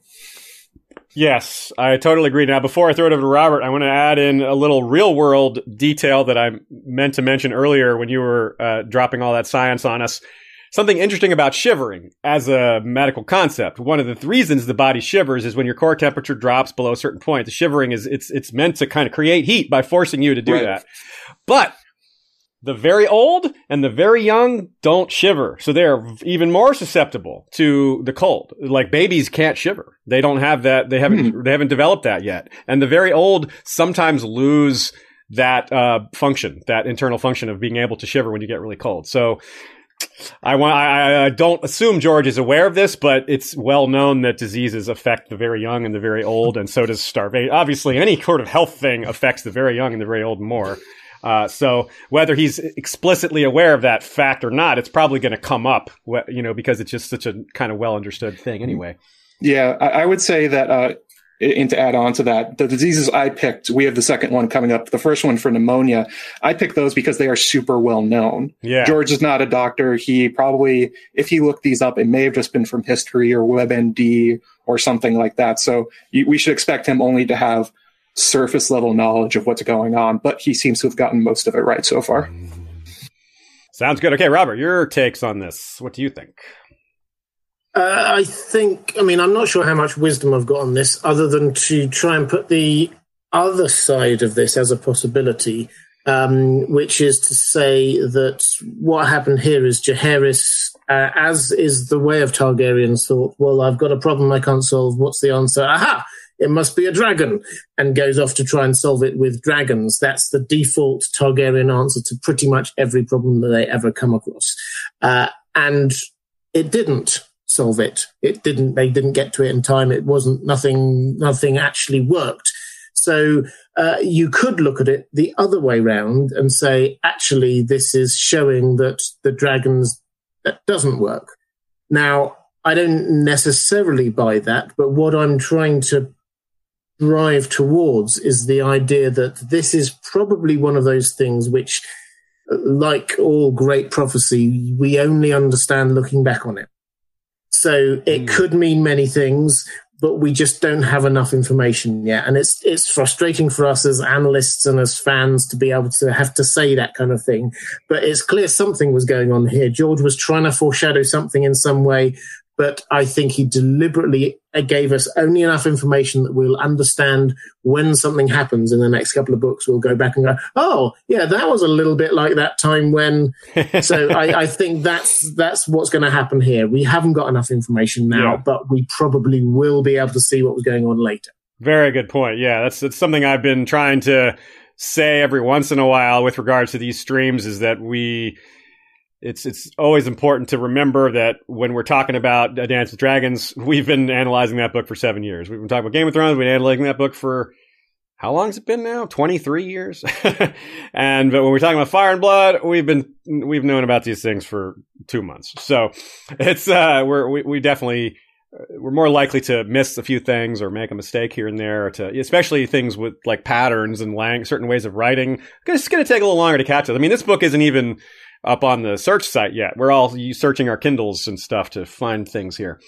Super chat from Will Carter. Looking forward to hosting you during Con of Thrones, your friendly rental house guy. Give me a shout soon to work out details. You guys rock. Yes, thank you very much, Will. Will is putting up Mia, Shay, and Sean in a place for Con of Thrones. Very much appreciate that, and I will contact you soon. That's great. I love this fandom. So generous. Well, let's talk a little bit about the disease immunity specifically, Targaryen, that topic more directly rather than we've kind of referenced it indirectly before. And then we'll talk about the winter fever, and then we'll close it out. One more announcement in here. One of the other bits of scheduling I've done is we're going to do, as we transition from Fire and Blood discussion into season 8, which will be right around March, April, we'll probably do all through March. We'll continue to do Fire and Blood streams. And then the first in April, somewhere around the first part of April, we'll switch over to show coverage. We're going to do, because the parallel lives have been pretty popular, I'm going to do entire episodes dedicated to those. Where we do lots of parallel discussions, some of them large, some of them small. And so that'll be towards the end of this coverage. So some of these episodes we'll still have smaller scale parallel lives comparisons. For example, I'm going to do one right now. I had planned to do 2, but I'm only going to do 1 this time because we still have a few more things to talk about, and I don't want to cut any time away from our guests here. Okay, so this one's a little tricky and it's kind of short. So, the first example is very familiar. You guys know this one. It's Daenerys Targaryen, as in the Mother of Dragons. This description goes, she's a princess, given in marriage to a foreign kingdom by her brother. This brother was married to the ruler of Dorne's daughter, spends lots of time in a coolish place in the desert, and has concern for common-born children. It looks like we got a super chat in there, so that's a perfect little segue. While y'all think about that question, we will answer this super chat. It's from Marvin Martin. If he thought a dragon would work, meaning Jaehaerys bonding to Daenerys, a dragon bonding to Daenerys to save her from the shivers, why not make sure all his kids and future Targs had a hatchling bonded to them, whether they wanted one or not? That was a question asked at the beginning by someone else, and it is a very good question. And we don't have an answer. Why didn't Jaehaerys do that? It was Rhaena's idea to start putting eggs in cradles, and that seemed to have caught on. And it's also weird to me that Jaehaerys is the one that had that idea, because we're told that Alysanne's the one who was the big reader. She's the one that was really into the Valyrian tomes, not Jaehaerys. So if anyone was going to have, so that just makes the whole thing a little more peculiar. It might just be a minor mistake on George's part. I hate to suggest that because usually that's a last resort, but it is possible. Do you guys have any takes on that? On why it went that way? Why didn't they do this egg thing sooner? Any thoughts on that? Matt, you go first. I would just say that it seems like he did it out of desperation, that he really panicked when Daenerys had it happen to her. Like I was saying, people during plagues will turn to anything that they think will work, even if they don't think it will work, because what's the alternative? Yeah. So you have nothing to lose. Yeah, that's true. Yeah. If he thinks she's dead anyway, why not try it? Okay, fair point. Yeah, I like that. Robert, do you have any thoughts on that? Yeah, just quick ones. As I said, as Joe was adding to there, I think this was just Jaehaerys suddenly thought, aha, let's try this. This must be the solution. The bigger question of why didn't he start trying to bond her with a dragon earlier? Obviously, he wasn't thinking in terms of what if there's some mysterious disease which is going to kill off my children, because he didn't think that anything could kill off his children. Any disease is good. So I think it was just being very relaxed about the huge amount of dragons and quite how easy it was for Targaryens to bond to them, because we have to remember at this time that there were lots of dragons being born. All that we get all these descriptions about that they seemed like every egg was hatching and things like this. So I think that they just got very relaxed about this idea of hey, they can just bond with the dragon when they get a bit older. We don't need to do anything special. Yeah, no rush. Yeah. With the dragon. Exactly. So that would be my take. I would say that was why it didn't happen to start with. And then, as Matt was saying just a moment ago, it was a panicky measure. Hey, why not try a dragon? Dragons are always the best. It makes sense. Okay, that's a good theory. So back to Targaryen disease immunity for a minute. We get this, like we mentioned earlier, there's this long list of things they'd never gotten, and that does explain why they weren't concerned about diseases from their perspective. Why Targaryens don't have to worry about that. It's Targaryen privilege, right? And that, we got this is actually, I think this came either from Chloe or Lady Gwyn when we were originally going to talk about the Shivers weeks ago, and I didn't get to it. One of them left this note that is really interesting. Daenerys, at the end of A Dance with Dragons, there's a little debate whether she had a miscarriage or whether she got sick. If she can't get sick, then, unless it's a magical disease, then that means that it must have been a miscarriage. That pushes that theory a lot stronger. If we eliminate the disease, then we're kind of left with the miscarriage, which has all kinds of implications of its own that we don't really need to get into right now, but it's very worth considering. Like, oh wow, maybe that does kind of help that theory a bit. Do you guys have any thoughts on that, or is that just pretty straightforward as far as that the way it changes that theory? Seems pretty straightforward. I don't know which way it went. We do see Targaryens in Fire and Blood, though, do get sick sometimes if the disease is unknown to them. So yeah. I don't think it really solves it, but it's definitely something I did not think about. That's a good point. Cool. Robert?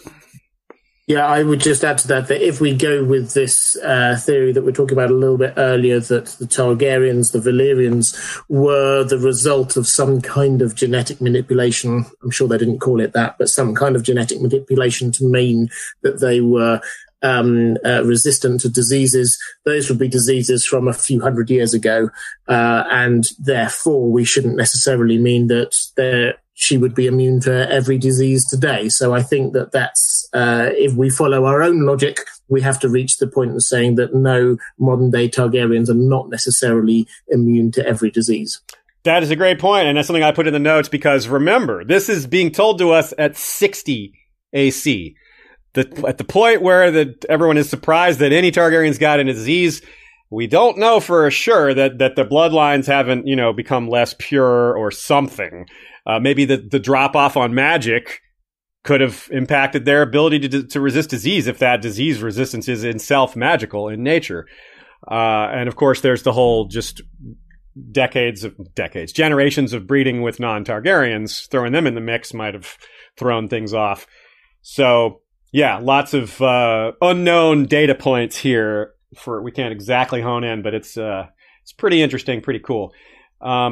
Now, Joe, you had a cool little bit here about grayscale and how it did seem that the Valyrians didn't really settle along the Rhoynar afterwards, which is a good point. They just destroyed all the cities, looted them, and then said, "Yeah, we're not sticking around here." I only keyed into this because of your wonderful episodes on the Rhoynar, which I was listening to. Oh, thanks. Especially on the way down to New Jersey. That really made that trip fly. But yeah, the grayscale is also called sometimes Garen's Curse, from Garen the Great, the last prince or king of the Rhoynar. And like you just said, Targaryens, as they went through Essos, they pretty much settled everywhere they conquered, except the Rhoyne. And it's a rich place too, right? It's a great place. Yeah. Why not go? Yeah.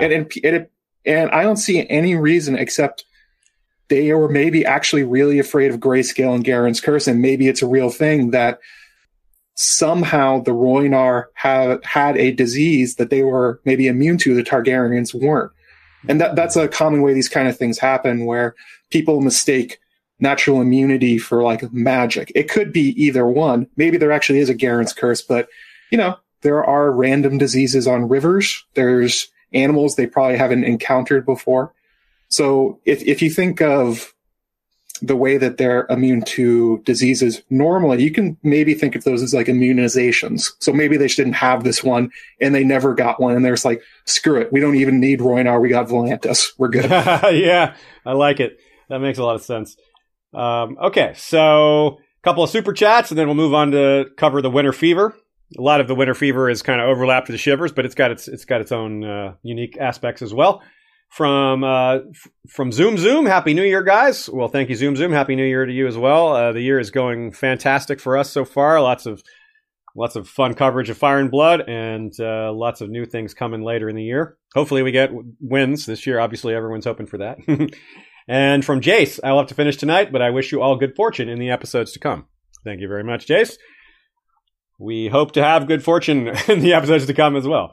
Okay, so Winter Fever It comes about 70 some years later. It comes in late 132. Now, unlike the Shivers, which comes a little bit before winter and then winter comes after it, this is the opposite. We have winter coming, and then during winter, the winter fever breaks out. In both cases, it's pretty similar. It's one kind of pretty quickly follows the others by like a matter of months.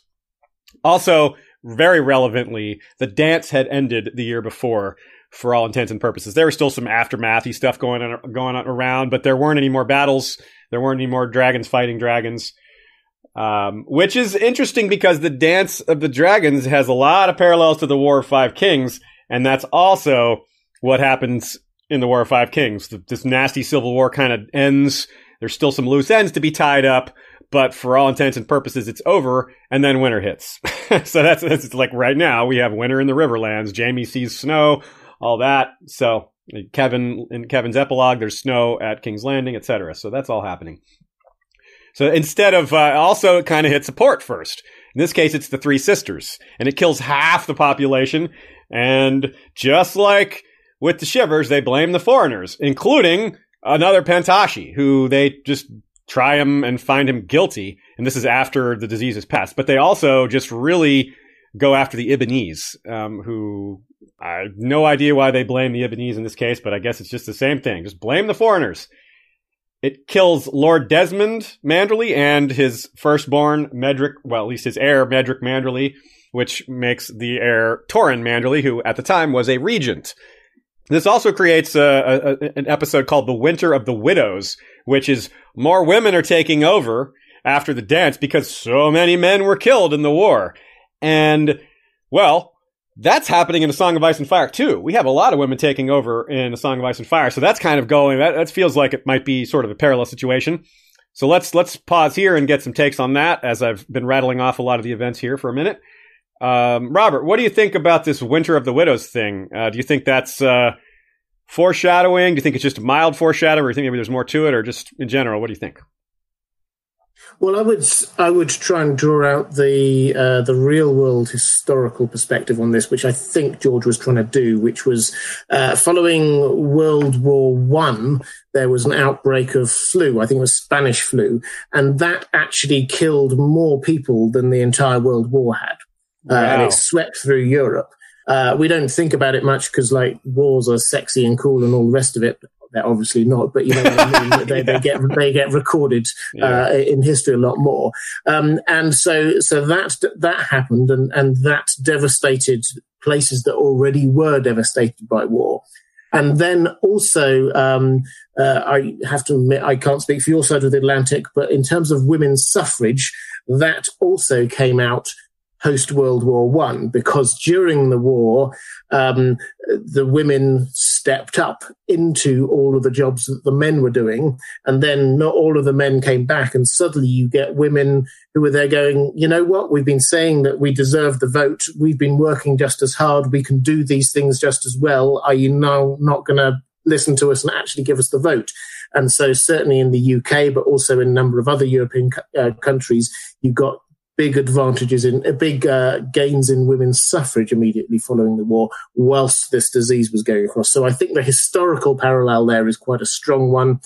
The other thing in terms of sort of thematically in the story that I would say is that, yes, there's a lot of crossover with the Shivers, but here it draws out, as we've seen in a lot of other places, we've mentioned already in this live stream several times, is that there's this clear link that this is about being cold, but also that it burns you up.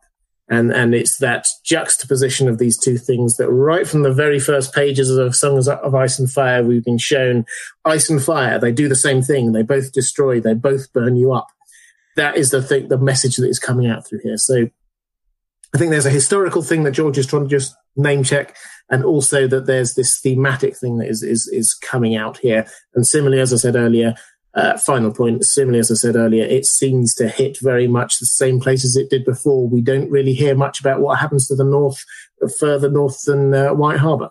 Good point. Yeah, we don't really hear about that much. We hear a lot about King's Landing. We hear just a little bit about other places. We hear that it hits Braavos, which is interesting because Braavos, being where it is the northernmost free city, not counting Lorath, but Lorath is hardly in the story at all. Actually, it is. Is it farther north than? It's close. They're close. Whatever. It doesn't matter.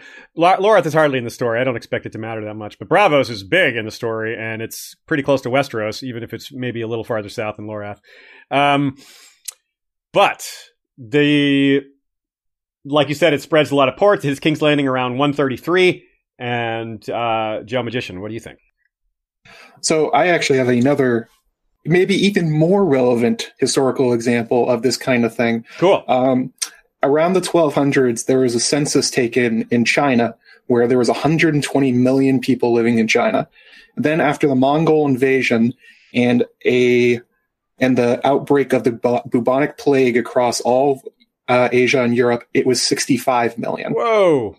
So Dany is leading these symbolic Mongols. And it seems like maybe George is going to do a similar thing. Part of the reason for what we call the Dark Ages is not only did the Mongols go everywhere, but they brought the plague with them. Not always on purpose. They did fire corpses in the cities sometimes, like we see in Meereen. But this is a big problem with conquerors, especially people that are going places they've never been before. The Dothraki and the Unsullied reaching Westeros, we have no idea how those are going to mix because they never have before. Mm-hmm. Maybe the Dothraki have a disease that the Westerosi have nothing to hold back, which could very well happen. I mean, I think it's going to be grayscale just because that's name-checked quite a lot, but it could go the other way. I just realized how big a deal George makes out of how clean the Unsullied are. They take baths every day, even when they don't have water. They bathe in sand. That's sneaky, George. That's going to come up. I like it. That's cool. And it's actually, the bubonic plague is what ended the Mongol Empire after they conquered everything. The collapse of the Mongol Empire, the Yuan dynasty in China, is because of the bubonic plague, basically. It took out, like we were talking about King's Landing, took out the legs of the entire infrastructure. Wow. So that could very well be something that's happening. And the reason that the diseases keep hitting port cities is obviously because of trade. A lot of times, the reason that plagues break out is often because of increased commerce and mixing of cultures that don't usually see each other. And Westeros, especially since the time of Jaehaerys, has been doing that in way more ways than they have before. Like sea trade is way up. They have a lot more relationships with the other cities. So they are killing the Ibbenese and they are killing the Pentoshi. And they're blaming the wrong people, but I don't think they're blaming the wrong vector of disease for how these plagues usually get started, even if they don't really understand it. Yeah, and it's also, of course, and of course, the people bringing it don't understand it either. So it's kind of, they're not doing it on purpose, and killing them doesn't stop it. So yeah, it's all just kind of pointless revenge for something that isn't really even their fault. Let's read the quote of what the Winter Fever sounds like. Robert, would you do the honors and read this quote for us? I've got it lined up for you here. The first sign of the disease was a red flush of the face, easily mistaken for the bright red cheeks that many men exhibit after exposure to the frost air of a cold winter's day. But fever followed, slight at first, but rising, ever rising. Yeah, so like the shivers, no one has any idea how to deal with it. All kinds of crazy things are done in the name, like Matt said earlier, desperate things, because they have, there's nothing to lose. You may as well try something. Nothing's working. And it's extreme heat at first, like a fever, which is, but then it turns into shivering and complaining of cold, but the body is still hot to the touch. And by the third day, you have delirium and bloody sweats. Now, we'll talk about the bloody sweats in a minute, because that's the part that's a little, maybe a little magical aspect or something that George added, which, by the way, he may have done to the shivers as well with the coughing up of blood. So make sure we come back to that. But delirium is really interesting, because delirium is a thing that is not uncommon when you have hypothermia. Basically, when you get super cold, you can get crazy. People get crazy, like literally crazy. In fact, you can even see things like people taking their clothes off when they have hypothermia. So they're freezing, and their brain gets so impacted by the cold and the madness that it brings on, and that they actually do counterproductive things. And that's something that George is probably aware of. So if you just see crazy people running around in the cold when the long night comes, well, you know why. And it kind of reminds me a little bit of what happens to grayscale people. They're just kind of mindless, crazy people. I'm not sure that that's an intended connection, but it makes me think of that since we're on the topic. And this quote, to link Winter Fever and the Shivers together even more explicitly, we have, not since the Shivers ravaged the reign of Jaehaerys I had such a terrible pestilence been seen in the Seven Kingdoms. And it does lose strength as it moves south, which also kind of sounds like what's going to happen with the others. Maybe as they get farther down Westeros, it's not quite as cold down there. So I don't know. That feels a little bit of like a parallel to me. But let's see here. Robert, give us your take on some of these effects and how we might see that play out, or just your general take on how the Winter Fever maybe adds to this picture that we've been painting throughout this episode. Yeah, I think I would just I would add to what we've said already, which is that in fact, no, I'll go in a slightly different route, just because it's slightly different perspective. If we look at something happening in the cold, then this is exactly the kind of the point I would pull out here. Is it's like being exposed to a cold winter's day. So if we're saying this might happen during the winter when the others come down, actually people might well go through the first part of this without realizing there's anything amiss, because it's just they think it's cold and they might look normal, as if you might expect somebody to look in the cold. So I think that the key thing for this, as well as I guess the Shivers, is that you might not know, and it might be a while before people realize actually there's a disease spreading here, or that particular person has got a disease. It is quite a secret, quite a hidden disease, and they both strike quickly. So it's the kind of thing that you could easily spread without people realizing what's going on.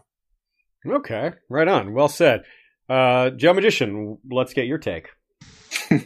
Dr. Joe, yes, it's time for Dr. Joe to weigh in the house. Actually, what Robert brings up there is a very good point. Like I was talking about earlier, if you've ever played the game Plague Inc., which is a mobile game where you try and kill everybody, usually the way you win is you get diseases that start off with very, very mild symptoms that can be easily explained, and then you get everybody. Yeah. And it's generally how these really huge plagues start. And I have pinpointed another disease for this one. Nice. A disease that we probably usually only remember from when we were reading in high school, like Victorian age books, because it's largely gone away, scarlet fever. Called scarlet fever because the symptom that most often got noticed as, oh no, somebody has it, is they would get rashes and flushing of the face. They would turn red all over. They would get extreme fever. They would get headaches. You would get delirium from all these things. You would sweat a lot. And then, much like other kind of feverish diseases like this, it would kill you very, very quickly. But there's an interesting thing about scarlet fever. It only killed about 20 to 25% of the people. So it's not something that would really ravage an entire city. Most people can actually fight it off, despite the fact it is a huge killer in terms of total body counts across the world. This is another one that vaccines and modern medicine took care of. So it's something really removed from our experience. But like you were saying with it just looks like somebody's cold. Exactly. And it was terrifying. People got scared of the cold. They didn't understand what was happening. Oh, yeah. Cause that's a really hard perspective to kind of imagine. Yeah. We have all these, we were able to just look all this stuff up online. A lot of this stuff disease stuff, real world disease stuff we're talking about, a lot of us didn't know any of this before we researched it for this episode. And it was just so easy to do. We just looked it up just like that. And we were able to have information at our fingertips that just has formed over centuries of really, really, really intelligent, dedicated people we have this information just ready for us. And yeah, all they had was the Maesters, and the Maesters are... Who knows? They don't even know what it was. Yeah. And then you look at the transmission for scarlet fever, it's coughing and just an airborne disease, so like a droplet disease. So somebody having a cough means you could die within 5 days. And we see how this reflects itself in King's Landing. This is the disease that really caused King's Landing to almost burn to the ground because it is so terrifying. The symptoms are so mild. Everybody could have it as far as you're concerned, and there's no telling why people survive. Yeah, that's terrifying. And of course, that's another thing we talked about. There's going to be so much death in the Winds of Winter. There's going to be so much fear, too. There's going to be so much just, what the hell is happening to our continent? Yeah. Much like the others. I mean, I don't think people will believe it. I mean, how would you? There's no ravens going to random houses in the north, into cabins and little hamlets that nobody's ever going to reach. They're just going to see the winter show up and be like, oh, well, it's another shitty winter. And then the zombies start walking. Yeah. Much like these diseases attack in ways that you're used to. Very true. Yeah, people are going to be so unprepared and so just unable to handle unable to deal with their own lack of preparation. Who could prepare for that? I mean, yeah. The Night's Watch isn't prepared for the others. How are the random people? Yeah, they are so unprepared. They're really screwed too. Speaking of people who are screwed, they really are. Okay, we see. So let me go back to our parallel lives. I didn't resolve that. Let's do that real quick. I'll repeat real quick. We had Princess given in marriage to a foreign kingdom by her brother. That was, in Daenerys Targaryen's case, that was Viserys giving her to the Dothraki. Her brother married to ruler of Dorne's daughter. That's, again, Viserys was going to be married to Arianne.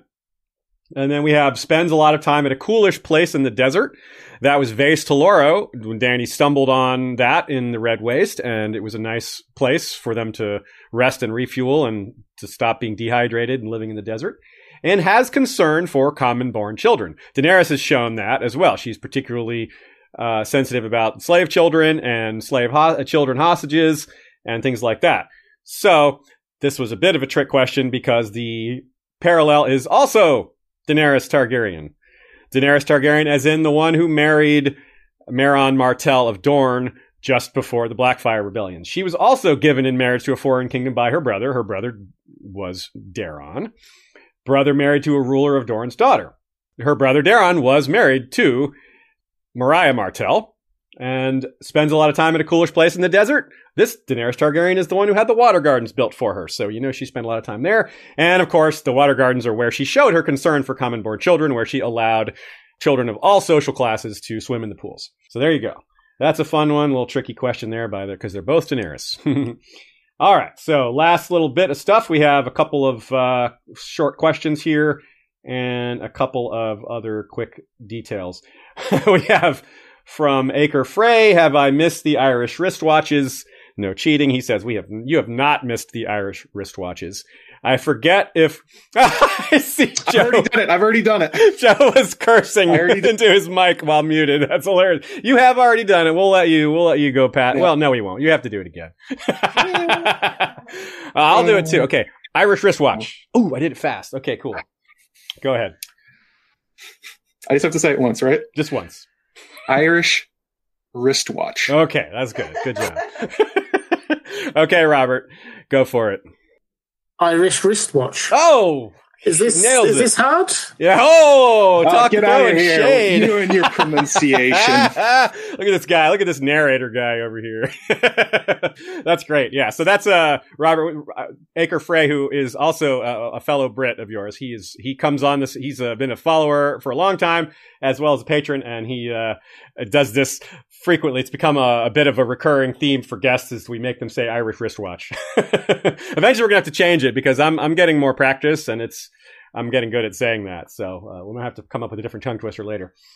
One other quick note here, a couple quick little bits. We talked about what Winterfell or what the North could be like once all this hits at once. It's kind of a big topic to try to nail down all at once, but if we just mention all the different things, we got extreme cold, we got disease, we got the armies of the dead, we got lack of food, we got all the fallout from that affecting immune systems, things like that.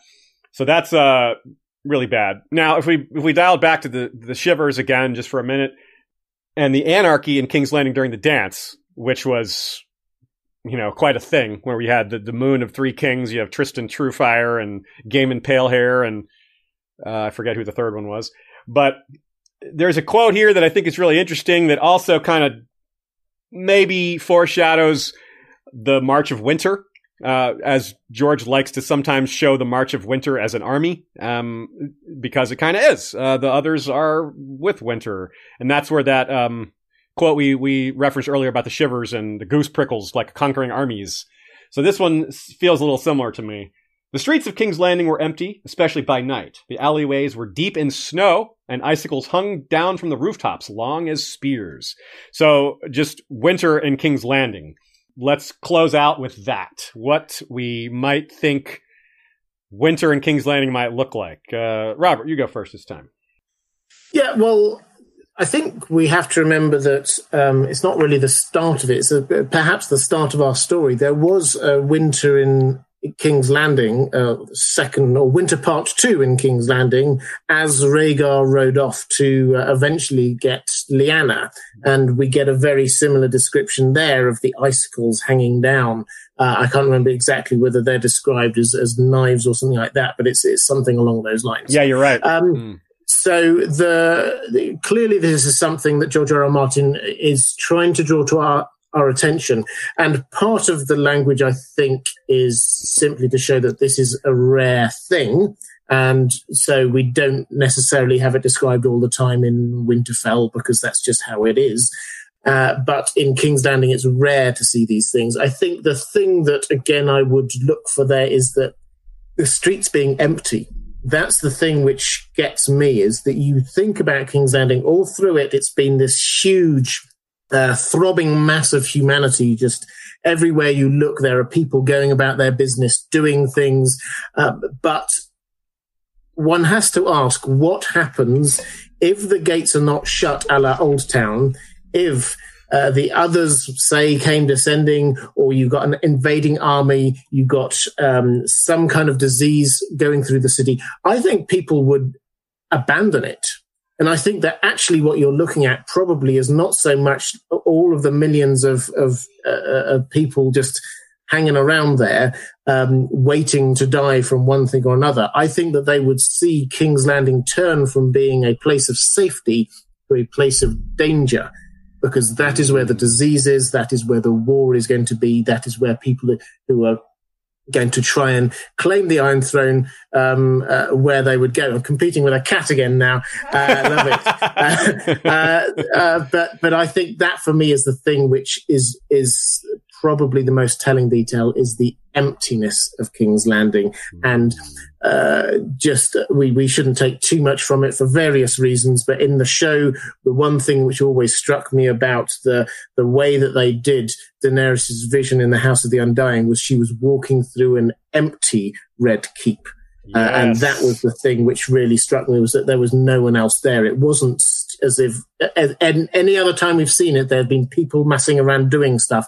This was completely empty. Winter had come, and she was there walking alone. I don't think we'll necessarily see that exact scene, but I think that gives us a hint of this same thing we're seeing here, an empty King's Landing. Well said. Very well said. And Joe, magician, you give us your take. When I think about what's going to happen with King's Landing, I do think of that simplified vision from the show about winter and, by the same token, death coming to King's Landing. But I think about Brennan Beefish's essays about Aegon or Fagon's conquest that's going to come into King's Landing, how all around this city, there's probably going to be 3 full armies, maybe 2, surrounding it, plus Cersei on the inside, plus wildfire, plus Vector's disease, plus hunger. All these things are adding up to maybe what Aerys always wanted, the entire city to literally go up, because it really seems like a bad time to be in King's Landing. Especially, I mean, like, imagine if you're the people of King's Landing, right? King's Landing has been sacked a few times before, but nobody's taken Storm's End. If Aegon takes Storm's End and then comes to King's Landing, they're going to put the fear of the gods in those people. There's no telling what they may do. We may end up with another situation where Cersei has locked herself in Maegor's Holdfast and pulled up everything. And as a last resort, she lights the wildfire in order to maybe free herself. That could be a very terrifying future. And George is telling us that panic in the city is very easy to happen, especially this was something that we were talking about, Aziz, Larys and Varys. Yeah. Varys is active. And there's a stark difference between King's Landing before Larys and after. Yeah, it's hard to say just how much he messed with things and how much he played both sides, but it seems like it was a lot.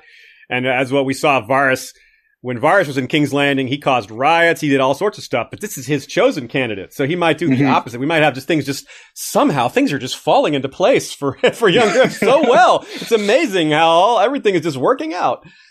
Like Larys Strong just sauntering into the throne room, being like, "Hey guys, what's going on? You thought I was gone? Wait, hey! How does he doing there?" Yeah, that was one of the major changes from that stuff that was not in the previous, Princess and the Queen in the World of Ice and Fire. That there was a lot more about Larry Strong, and that was really fun to read. So yeah, we'll be covering him in a future stream for sure. That will be a very good one. And one further thing that's probably going to happen is, like I was talking about with Garen's Curse and the Targaryens and Grayscale.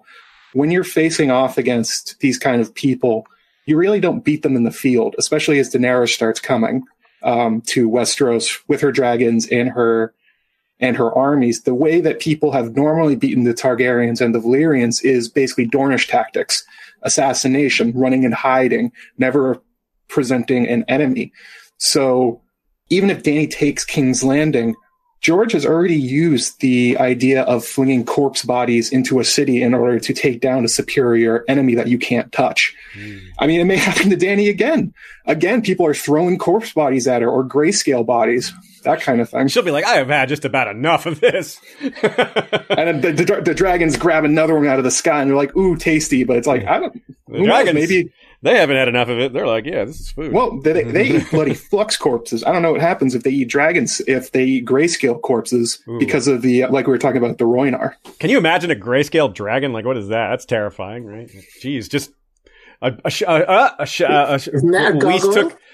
Yeah, it kind of is. But what's that? That's that quote. A great beast took wing, breathing shadow fire. Yeah, from beast waking from stone. From the vision, Summer's vision of Winterfell falling apart. Yeah, that's cool. Okay, well, I think that just about does it. I see a lot of people in the chat are kind of weighing in. The overall mood seems to be that people aren't very optimistic about King's Landing. No. A lot of people are like, yeah, King's Landing is doomed. Some people are going as far as to say there won't be a King's Landing afterwards, especially if the wildfire thing happens it's a very recent city. Yeah. It wouldn't be that uncommon. Yeah, that's a good point. Yeah, it's only been 300-ish years. Yeah, a little less, but yeah.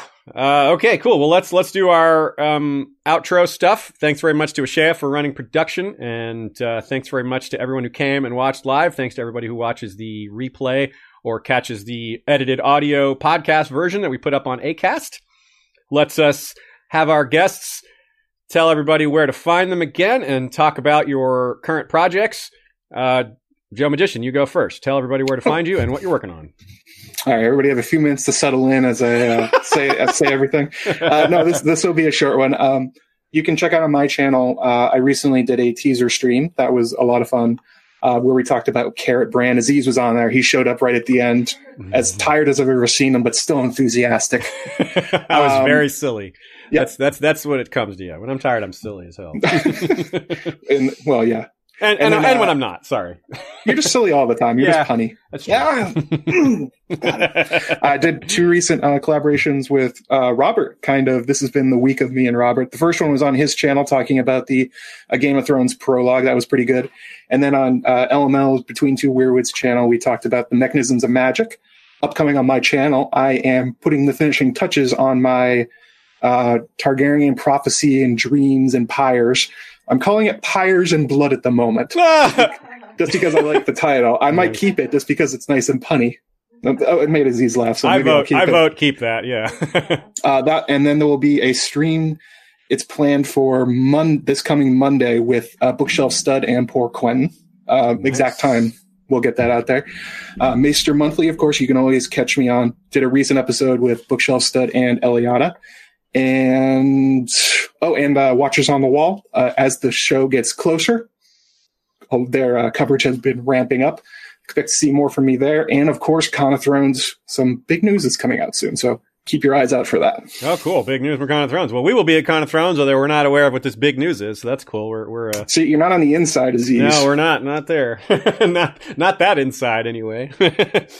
Sorry, one more thing. I just want to say Ashaya is the best. Thank you. Correct. Very true. Very correct. and worth saying often and loudly. Ashea is the best.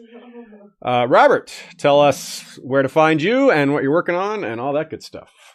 Well, you can find me saying that Ashea is the best. And in terms of my channel, it is In Deep Geek. And if you have been following, I stopped it for a few weeks while I was doing some Fire and Blood stuff. But if you were following my series of videos that I was doing on setting out what I think is happening happened in the Tony at Harrenhal, Robert's Rebellion, the Tower of Joy, I literally just before this, we went live here, I uploaded the latest one in that series, which is looking at whether Rhaegar and Lyanna married in the books. Does it matter? And also it kind of like went a little bit all over the place, that video. And I also covered what on earth were they doing for a year, apart from the obvious? What were Rhaegar and Lyanna actually up to? They kind of disappeared for so long. What was going on there? And also, how was it that Ned found the Tower of Joy so easily? What was going on there as well? So it kind of like moved around a little bit, that video. But if you're at all interested in that, that's now on my channel, In Deep Geek. And also, if you like audiobooks and you love classic science fiction and fantasy, check out my second channel, The Well-Told Tale. Yes, excellent. Yes, please, everybody, do all that. Please subscribe and follow to both In Deep Geek and Joe Magician. Also, shout out to Girls Gone Canon, who Ashea did a guest appearance on their show recently discussing Sansa. That would have been, I believe, it's Sansa 4. Is that right? Elaine 2, which is Sansa 4, right? Yeah. The equivalent of? As Elaine would tell you. Yes, that's right. So that's Feast for Crows, of course, and that's a great episode. So check that out as well. And let's do our patron shout-outs and say goodnight, everybody. Thanks for coming. Valar Rereadus. I hope you guys who are still making it through Fire and Blood continue to make progress, because we're still fairly early in the book. The Shivers is 60 AC, which is pretty early. Jaehaerys' reign, we obviously skipped ahead for the Winter Fever, but we're not skipping everything in between that, of course. So we'll be back, like I said, next week with Eliana and Mikal to talk about queens and lions and dragons and such. And we'll have more of our schedule announced as we nail down the guests. I've got all the topics written out pretty much, so that's cool. I'm excited to share that with you guys, but it would be a little premature at this point. But soon. So, thanks to Lord Mark of House Joseph, the Snow and Winterfell, rider of Mazla Cartho, the white dragon with green scales, horns, wings, and talons. Jinx of House Lier, green queen of the Rainwood, rumored daughter of a woods witch, rider of Erogenia, a sylphic albino dragon with amethyst eyes and opalescent wings. The mysterious BR is our Hand of the King. The Smiling Wolf is Lord Stephen Stark of the Broken Tower, soldier, scholar, philosopher, diplomat, Hand of Queen Ashea, who is known as the best. Lady Suzanne Sinistral is the Learned, holder of the left-handed Valyrian shears called Penance and Hand of the Beard. Lord Jim the Fortuitous of Wars and Politics of Ice and Fire is Warden of the West. Lord George Stormsville the Cunning is Lord of the Chiliad and Ward of the East. Cabeth the Unfrozen is Lord of the Bricks and Castle Crimson Light, defender of the Old Gods and Warden of the North. Lady Kelly McMath of Covington is Lady of the Villa Hills and Crescent Springs, Warden of the South. Lord James Tuttle is King of the Stepstones and the Narrow Sea, commander of the Royal Fleet, consisting of the Narrow Fleet led by Flagship Caraxes and the Bloodstone Fleet led by Flagship Prince Daemon.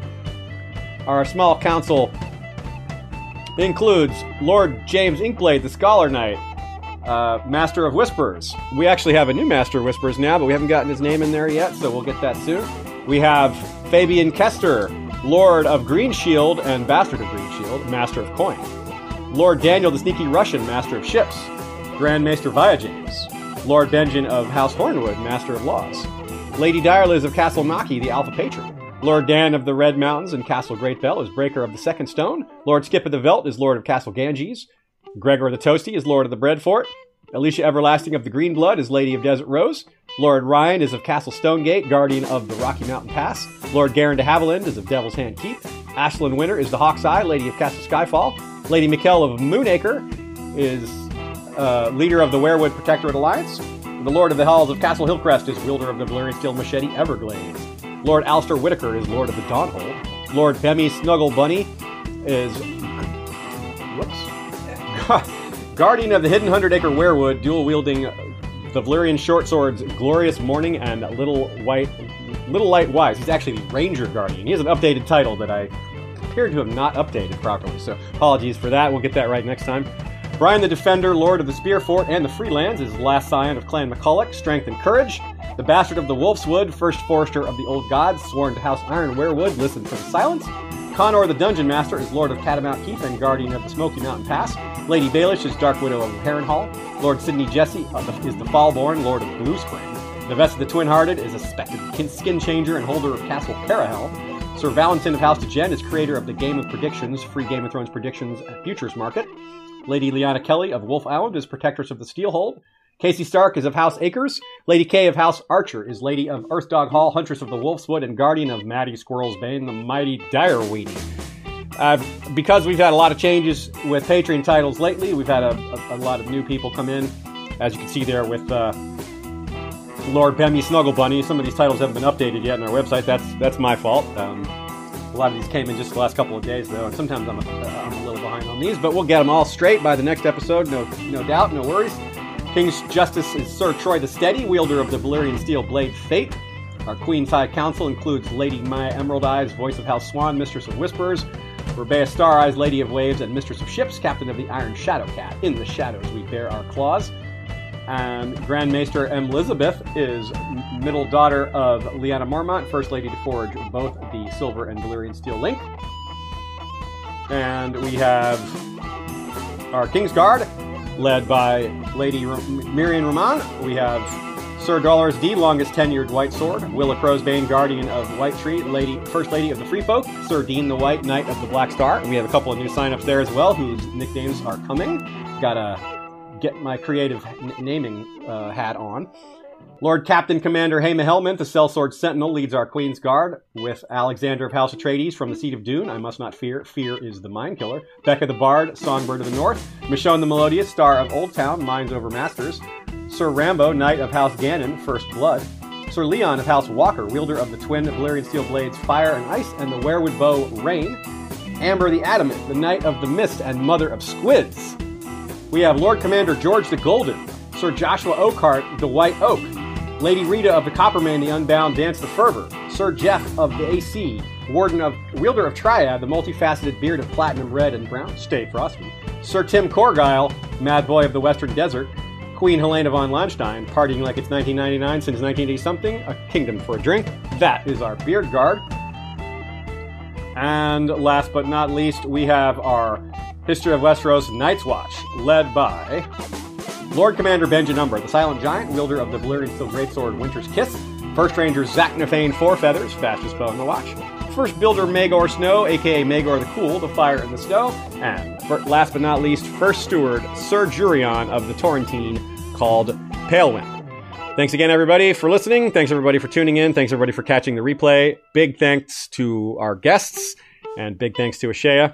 We'll see y'all next time. Valar Rereadus.